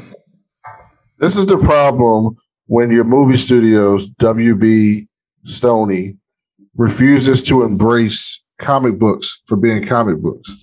Fox had the same issue. That's why all those movies are not nearly as successful as the MCU. Because the MCU goes, we're making movies about comic books, so we're going to make them like comic books. Because that's what made them popular to begin with. Yeah. I don't need grounded. Like we're not. Here's the thing: when you're talking about the great reviews for Batman, right? And it was a good movie, but every review is like, "This movie is so grounded. It's so down and grounded and relatable, and it's so real. It feels so real, and this is grounded." I'm like, what? Are we talking about comic books, or are we talking about like police dramas, procedurals? Like the MCU leans in to comic book being comic books. Comic books are ridiculous. We all read them. We know that. But that's why those characters are popular to begin with, right? So you have these popular characters so much that people want to see a movie about them. And then you get the movie with like, actually, we're going to put Cyclops and the whole X-Men in black leather suits because that's what'll look better on movies as opposed to these colors, right? Like people always get ahead of themselves. And Sony does the same thing. They tried to make Venom 2. They tried to make Venom 2 more comic booky. Like you could tell that they were like, okay, we're going to try to make it more comic booky. Except, like, it didn't need to be rated R. Like, it didn't. It didn't. It was rated R? Yes. It was. It was PG-13. Are you sure? I'm positive. I'm pretty sure Venom 2 was rated R. I watched it at Disney, so I doubt it was rated R. Yeah, it was PG-13. Yeah. Oh, okay. You know. And I thought one of the problem was it was rated PG-13. I think it could have been rated R. I think it would have been a little more fun because Carnage is not a rated R. It's not a PG-13 character. Yes, he is. They're lucky he's not a PG-13 character. They're lucky that Woody Harrelson is as good as he is. Which Carnage comic book is MA? Web of Carnage. There you go. There's one. But what are the majority of Carnage appearances? Maximum Carnage was what could have been rated R. Maximum Carnage. No, was it? That was not a MA comic book. That was just a regular ass comic book. Niggas were dying and getting stabbed. There was blood in that shit. People die in every comic book. You can die. You can get stabbed in PG-13. You're not wrong there. Fine. Thanos chopped off.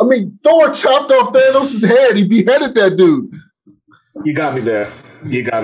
I think it would have been way more interesting if it was rated R, though. Listen, if you take any of these Carnage comic books and any Venom comic books that have been published in the past like 5-6 years, and you take that and you just take that and you put it in live action, and you don't change anything, that shit will be friggin' rated R. Period. Bro, those books weren't rated R though. But they're rated different. Books are rated differently. Like there's a lot but they have like a dark label. Those weren't like dark label comic books. They're just regular release comic books. You can show all that shit on PG-13. I think what you can't do is like sex and extreme violence. So can I just say one of my favorite Venom moments happened last year?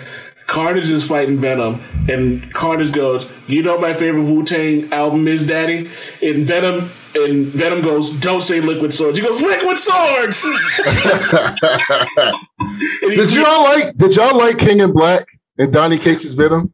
I love King in Black, but I haven't read Donny Cates' Venom yet. I love King in Black though. I'm reading all of it.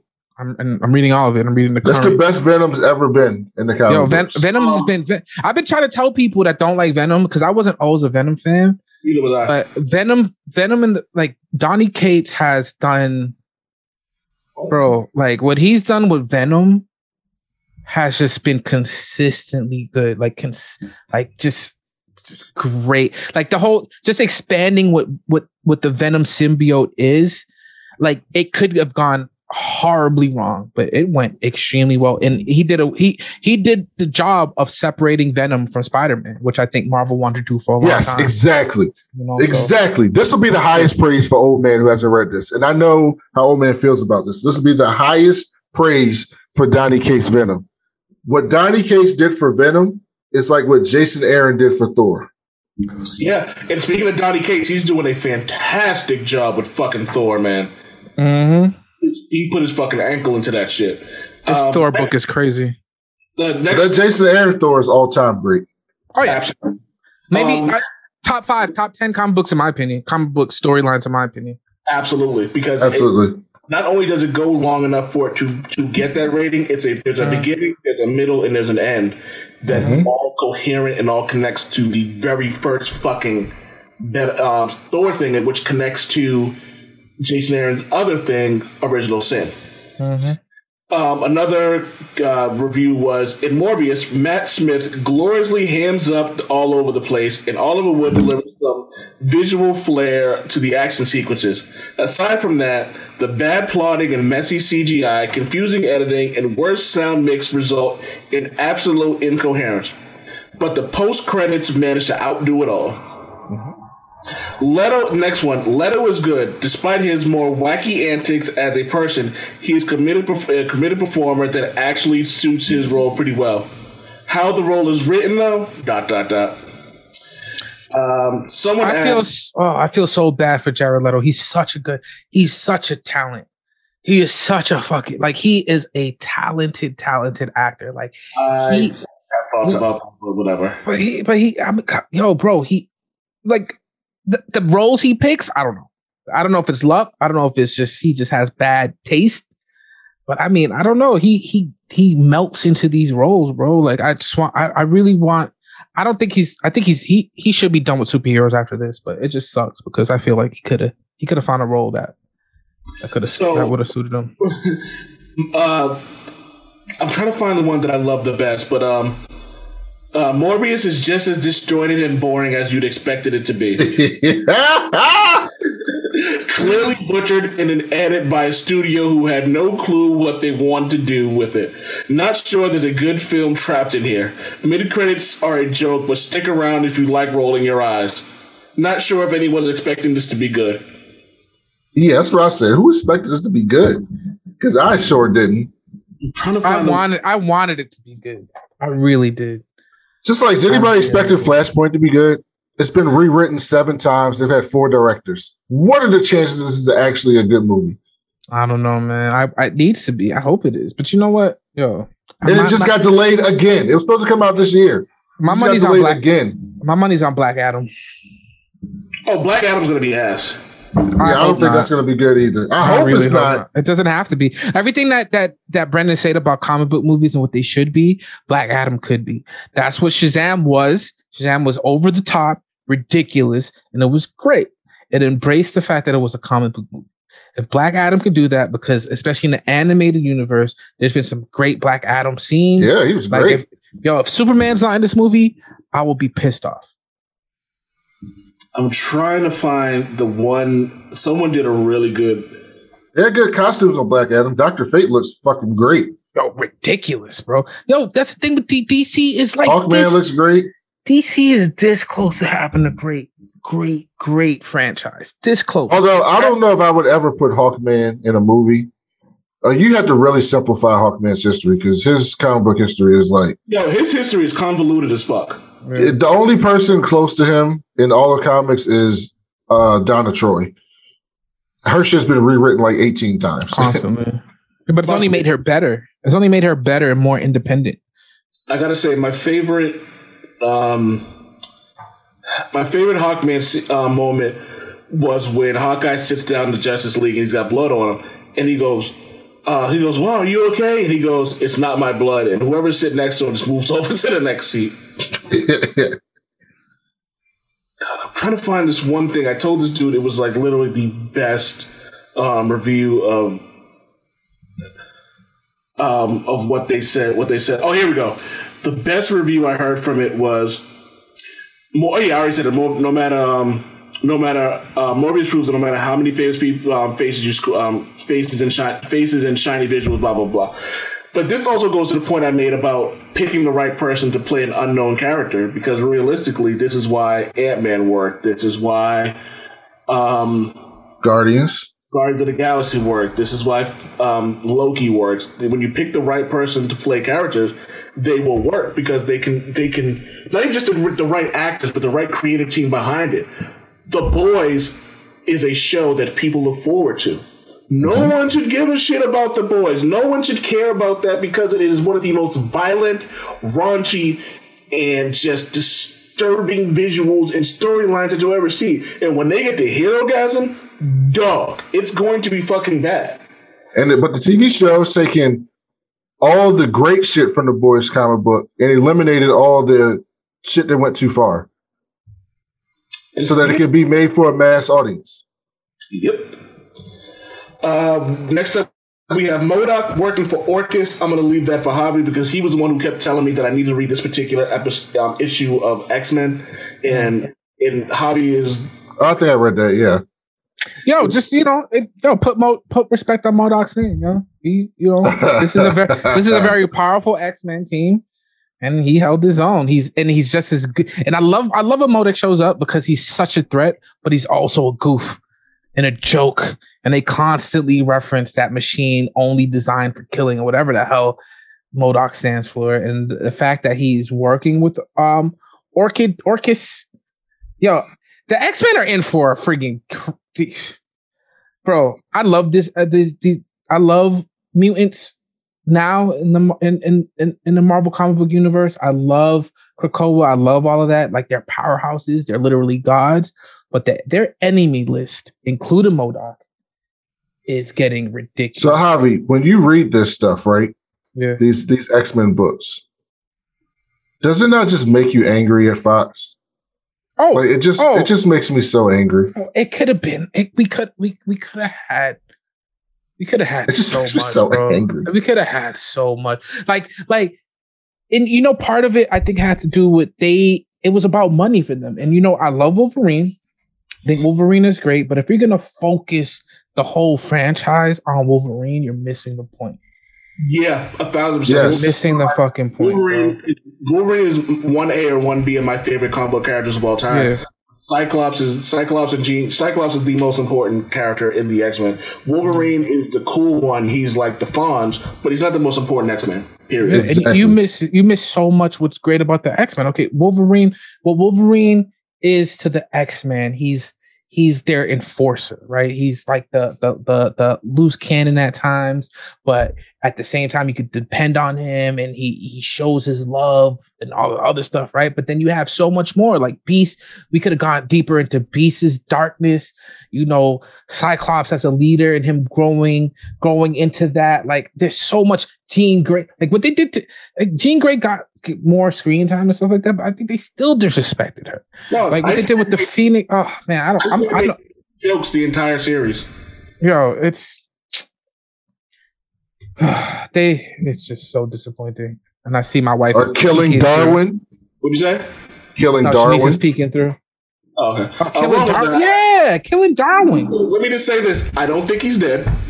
I think that, and everyone who's read World War Hulk, X-Men, or X Factor knows that Darwin's power adapts. That if he's in a situation that he can't evolve from, he disappears somewhere else. Mm. Yes, trust me, I know it's a stretch when I say this.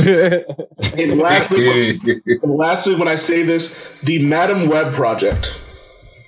Why? Who asked for that? Nobody. Do you guys know that they're actually trying to make this a Doctor Strange-esque movie? And they cast like a young woman too, didn't they? The woman from 50 Shades of Grey. Who asked for this? Who's asking for this? Spider-Man's just such a cash cow that they don't want to just revert the shit back to Marvel, but then they don't want to just keep making movies with Marvel. But I think they're gonna. So like they keep trying to make these other movies that are Spider-Man adjacent that nobody wants to see. I thought they were doing a Black Cat movie and Silver's. What's her name? It's going to be a TV series. Apparently, it's a no lose situation for Sony. Because the thing is, Sony has to make these movies. Because I think the way the contract is set up is if Sony doesn't make a Spider-Man related movie over a certain given amount of time, the rights get reverted back to Disney and Marvel. It was like, so it doesn't matter. The same thing with Daredevil. It was the same thing with Daredevil and Ghost Rider. If they didn't make it in a certain amount of time, it wasn't going to work. They make some. Oh, go ahead, sorry. The young woman that Brandon is thinking about is Sydney Sweeney, who's in Euphoria, who I think should have been Emma Frost. But that's another story for another day. We talked about that on a podcast that's actually going to come out next week. Before we go,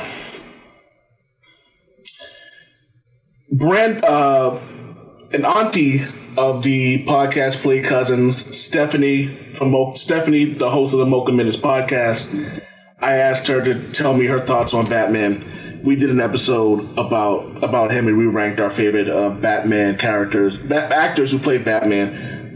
We both agreed that the animated series is the best one. We debated about Ben Affleck being better than this person, but Flash, what our thoughts on Batman are, and here we go. It's so interesting to say superhero and Batman in the same sentence because essentially his superpower is money. And also he does have an intellect, but I think when you think about the different ways that Batman has been played, I think the option that really shows him to be an intellectual is two different ones that stick out to me. One is the animated Batman from the animated series. He seems very intelligent. And also, not for nothing, and he's one of the not really a better of the live action Batmans, is Val Kilmer. I don't know what it is. It's kind of like you go, well, yeah, So let me just say this, and I may start a fight here. Val Kilmer is the worst Batman. I like Val Kilmer. He was okay. I hated Val Kilmer. All right, let me go back to this. The character of Batman is a very interesting one. I saw someone on Twitter make the joke. Batman has to show half of his face because he's a white man. Because essentially, I don't think he could cover his whole face and terrorize a city the way that he does. Because, I mean, if you think about even Spider-Man, for example. A Daredevil. Daredevil doesn't cover his whole face either. It's like if I think about it, and I could think over different people. But a lot of like our masked and caped crusaders, if they are what? Oh shit! I had to go low battery mode. Hey, they are not covering their whole face because in some way you gotta know. Yeah, you can't be doing all of this if you're not a white dude, especially a white. Y'all rolling so far? Yeah, I mean, Batman is part of his superpowers is being a rich white man. Like that's 100% correct. He could not be Batman without being a rich white man. I think Batman has superpowers, but we can get into that afterwards. All right. I mean, they definitely write him like he got superpowers sometimes. Listen, he clearly has superpowers. Like he doesn't know he has them, but he took Compound V. He did something by accident. He took Compound V. That's what happened, bro. There's a whole storyline where they tried to give Bruce in the alternate universe a power ring, a Green Lantern ring, and his willpower was so crazy that it overwhelmed the Green Lantern ring. Like if he doesn't have superpowers with that ability, then I don't know. Nobody has superpowers.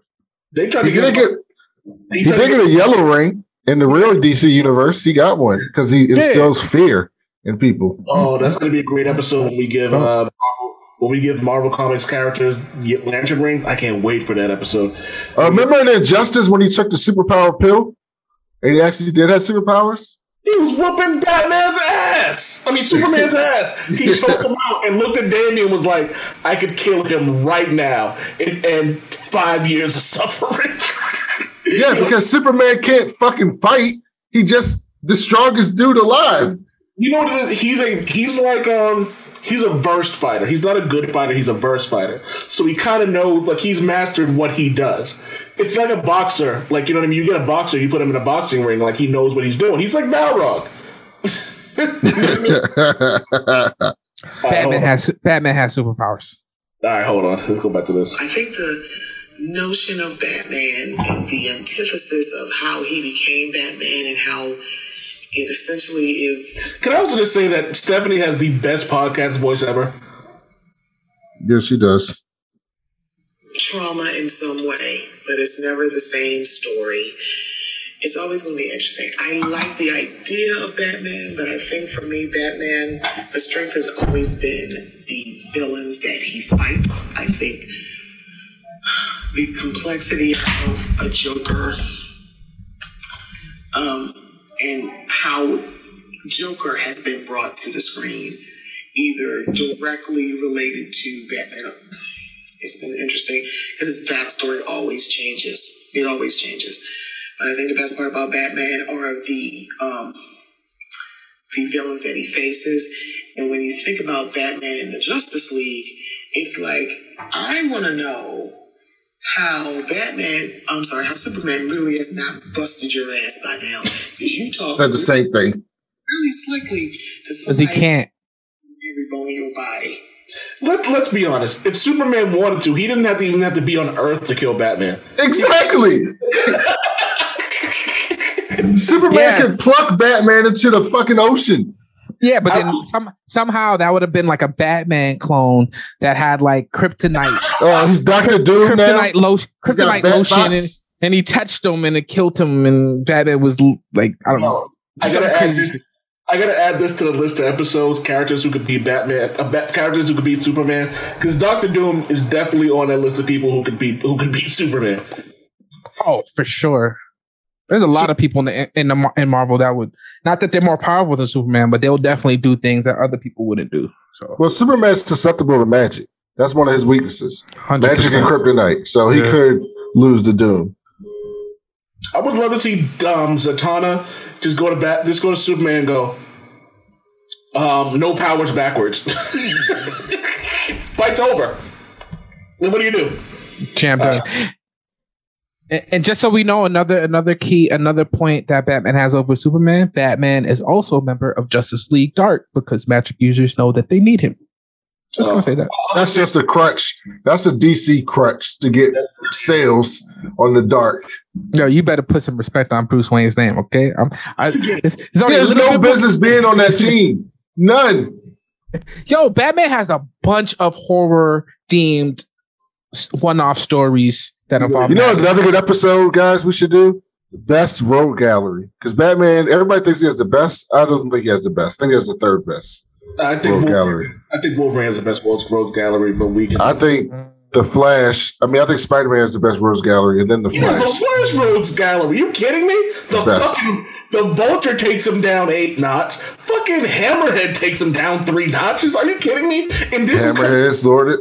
And this is coming from a guy who is a Norman Osborn and Moreland stan. But Spider-Man, hands down, has by far the worst fucking rogues gallery of all fucking time. Oh man. Can't say all time when you have Goblin, Green Goblin, you have Hobgoblin, Black Cat. Yeah, Octo Octavius. Otto Octavius.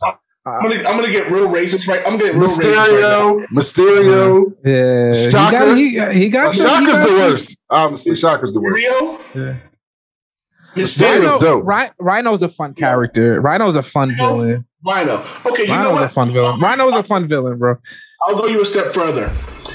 When Norman Osborn was running the Avengers and Spider-Man was pissed, he goes, "Oh, that's not even a good Venom. That's Matt Gargan." Iron Fist. Who? Matt Gargan. Who? The Scorpion. Who? He throws his butt at you. That's who you guys put your name in your. That's who the guy you put your faith in. Fuck you. Mm-hmm. You know what? Nope. Sorry. Save it for the show.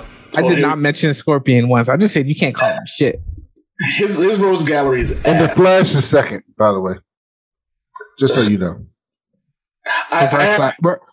Reverse Flash is a GOAT villain. Reverse Flash.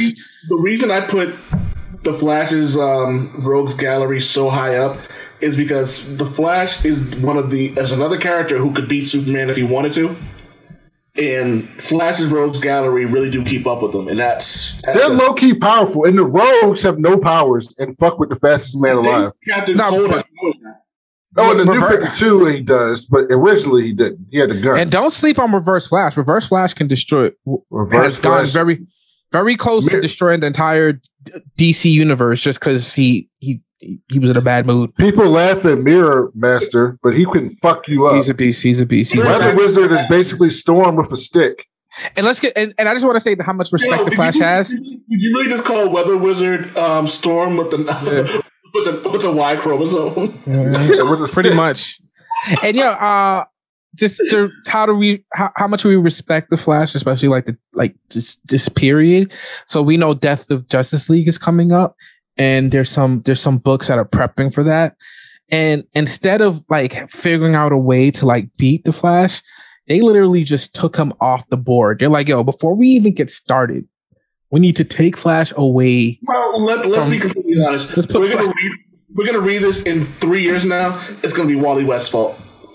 It's always, yeah, why not? It's always Wally's fault. Yeah, it's always Wally's Actually, fault. it's always Barry's fault. Yeah. Barry broke the fucking timeline so many fucking times. It's always the Flash. Yeah, Barry. They just took. Why does everyone comment? You know, we're getting off topic. We'll save that for a Flash episode. Another episode. This is gonna be the best series. This is gonna be the best podcast ever. Hold on. It like roast. They could literally mop the floor with you, and you still talk big shit. So that's only the audacity of a somewhat mediocre white man. Oh, damn. When I think about one of my favorite comic book characters, it is actually Batman. It's someone who doesn't really watch, who doesn't really read comic books like that, knows it is a comic book and also watched the show. There's something about Batman I just like, even though I'm sitting here like, you're not really all that super, you are just someone who has a whole lot of money. And you have the money to get tech, and you have the money to, you know, basically live in a cave because you got a big old house and no one's going to suspect you.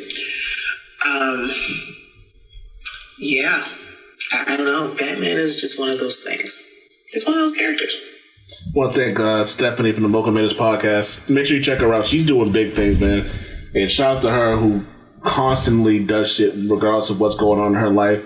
And she's always been a help to me. Like always, and she's always just like one of those. She's one of my favorite people in the world, and I'm glad. It's one of the reasons why I think the internet isn't necessarily a bad thing always, because I've met people like Stephanie and Brandon, for that matter, who I kicked his fucking ass in Marvel vs. Capcom 2, but then Brandon then proceeded to kick my ass in Tecmo Bowl. I forget what the NBA Jams version of the NFL game was. That shit wasn't even close. I got like the dog shit stuff. Yeah. Red Hood. By the way, there's a campaign online to have Red Hood in the Batman 2. No. That would make zero sense. It makes just saying that. This is part of the problem with a lot of things. Like me and my wife loves Miles Morales, and she was like, "Oh, we should get Miles Morales soon." And I said, "You can't get Miles Morales without telling the Peter Parker story." I was like, "I don't think we should see Miles Morales for at least another 5 years, maybe." I think we're going to get him pretty soon, because I don't think Tom Holland wants to do this that long.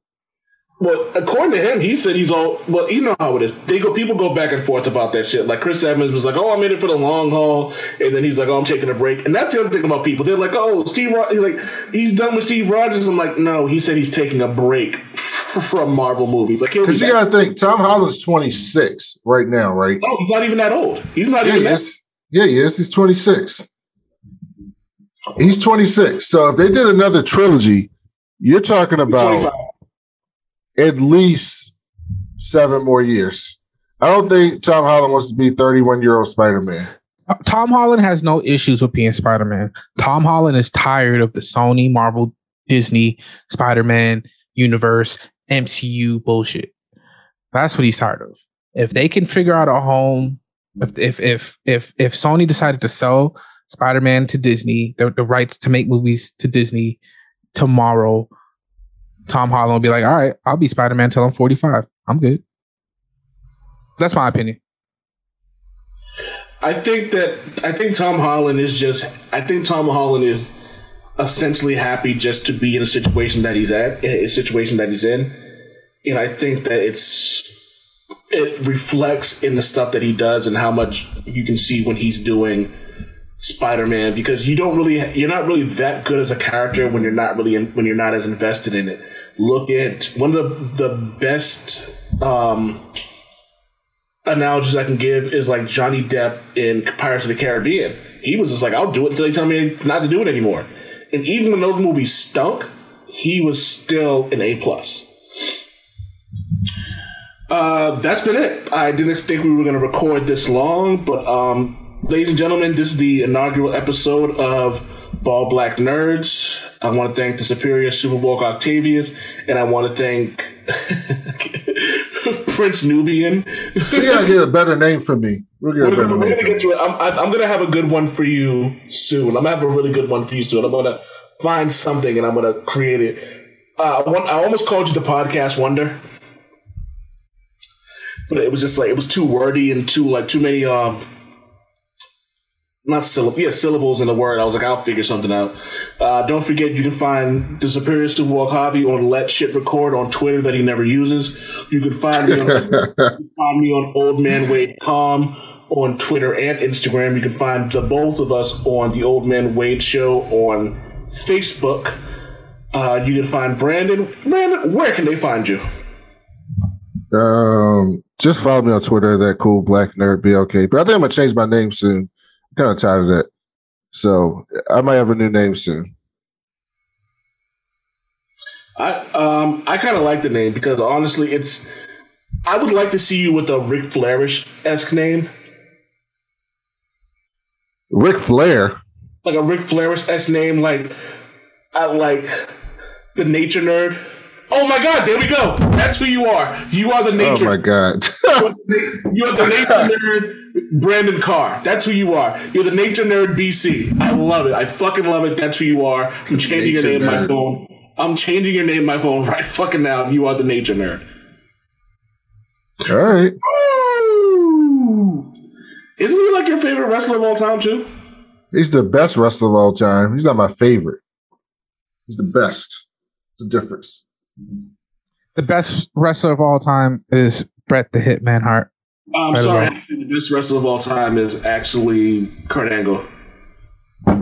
He's up there for me. My favorite wrestler is probably Shawn Michaels. Macho Man. Can't argue with that. My favorite wrestler is a name that I no longer say. Because fuck him and his insurrection ass wife. But if I had to pick somebody else, you're gonna laugh when I say this. It's post retirement Shawn Michaels. It's after he left and lost to Stone Cold. Post that, maybe my favorite wrestler, but all time maybe Kane, because Kane was my guy, and Glenn Jacobs constantly reinvented the name, and for a while there was nobody. I think nobody was scarier than I Don't Talk Kane. Ooh, I don't know. I think the classic Undertaker, man. But classic Undertaker up until Brock Lesnar. The Undertaker was the scariest wrestler of all time. Unbeatable. And I just want to take it back. I was messing with you guys because I don't watch a lot of wrestling, but thinking about it for 2 seconds, my favorite wrestler of all time is definitely Mick fucking Foley, because that's when I used to really be into wrestling and the shit that he did. But the best wrestling character of all time is not really up for debate. The best wrestling character of all time is Hollywood Rock in 2003. That is the single best wrestling character there've ever been.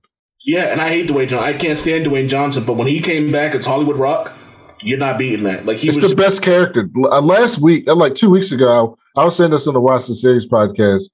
I get on these. We have a segment. I'm sorry. The what podcast? Why So Serious? Make sure you check that out. But go ahead. We have a segment where I talk about how I go down like these rabbit holes on YouTube, because that happens to me every week. And I was watching I watched this Hollywood Rock video, and then next thing I know, I was up for like 3 hours, just literally watching every segment he had in 2003, from when he came back to wrestle Hulk Hogan in the rematch to when he lost to Goldberg. And he was only there for like 4 months. Yeah. Like it was only like 4 months. And it was so incredible. Him doing like the rock concerts and just this arrogant fucking movie star who thinks he's better than everyone. It's just the best character of all time. And Roman Reigns is kind of like taking some of that in his character now, which is why Roman Reigns is so great right now. But that Rock character is so amazing. But the thing about the Rock character that I love so much was he not only was he great on the mic, he made a lot of other wrestlers look good. He made Hurricane Helms look like a star. He made Ric Flair look like a star. His last match with Stone Cold Steve Austin is one of my favorite WrestleMania matches. And it wasn't like when him and Hogan fought, where it was kind of like planned and it was like, it was more hype than everything else. Because someone brought up a point. It was like, if you put the Hulk Hogan Dwayne Johnson match on mute, it's awful. But the match with the match with Stone Cold and The Rock, his last match was fucking fantastic because The Rock was putting on a goddamn clinic on how to be a heel. He was just that dude. And again, to your thing about Goldberg has 0 classic matches under his belt. And for someone who's looked at it as a Hall of Fame wrestler and isn't in the Hall of Fame, he has no classic matches, which is befuddling. That match he had with Brock Lesnar a couple years ago was fucking crazy. It was amazing. It was only like 5 minutes, but it was fucking incredible good. 5 minutes. But when I think of go ahead. Does that include? Because again, I actually stopped watching wrestling shortly before the Hollywood, like around 2001, 2000. And so, but Goldberg for me is WCW. And Goldberg in the WCW was like, he was crazy. So, and then he came to WWE and I don't know how he performed there, but he brought that with him. So I could see why he would make it to the I'm gonna put it to you in. It goes right back down to the creative team. You could have put almost anybody with his size in that same kind of Goldberg role, and as long as you have the same type of thing, was like knock on the door, Goldberg, rah! Like, you know what I mean? I disagree. Goldberg had like a menace to him. Like he was an incredible athlete, and so it was something. I'm gonna say no because he ended fucking Bret Hart's career. Yeah, he was a bad wrestler. He was an incredible athlete, and so he had a recklessness to him, which helped lead to ending Bret Hart's career. But it was also like something appealing about seeing like this wild man just destroy people. Like they tried to have Ryback do that, right? If y'all remember, they tried to have Ryback do that. Well, Ryback was a shitty person and a shitty wrestler, so there's also. And he didn't have the charisma that Goldberg had. He didn't have that. Well, that's what I'm saying. Like you have to. There's a lot that goes. Don't get me wrong. I couldn't run out and do that. Ryback couldn't go out to do that. But there's a lot that went into making Goldberg this person, and a lot of it had to do. But he's not a good wrestler. He wasn't never really good wrestler. It's like the only time he had any good matches is when you put people in a situation for him to make him look good. It's like when it was like Enzo Amore, and I can't remember the big dude's name. Big Cass. Big Cass had a 10 out of 10 match with Daniel Bryan. But it was because Daniel Bryan made him look good. Brock Lesnar makes everybody look good, and people make Brock Lesnar look good. So there's two things that go into it. Goldberg makes nobody look good. He also hurts and injures people in his matches. So there's a whole class. You know what? We're getting off topic. This has been All Black Nerds, the BBBN. Do we have any final thoughts, everybody? No, this was great. Can't wait till next week. All right. Until then, I am the Knight. And end. So I'm literally just going to call this BBBN, and it's just going to be like the blah, blah, blah episode. So like this is like the Batman. Damn it, Wade.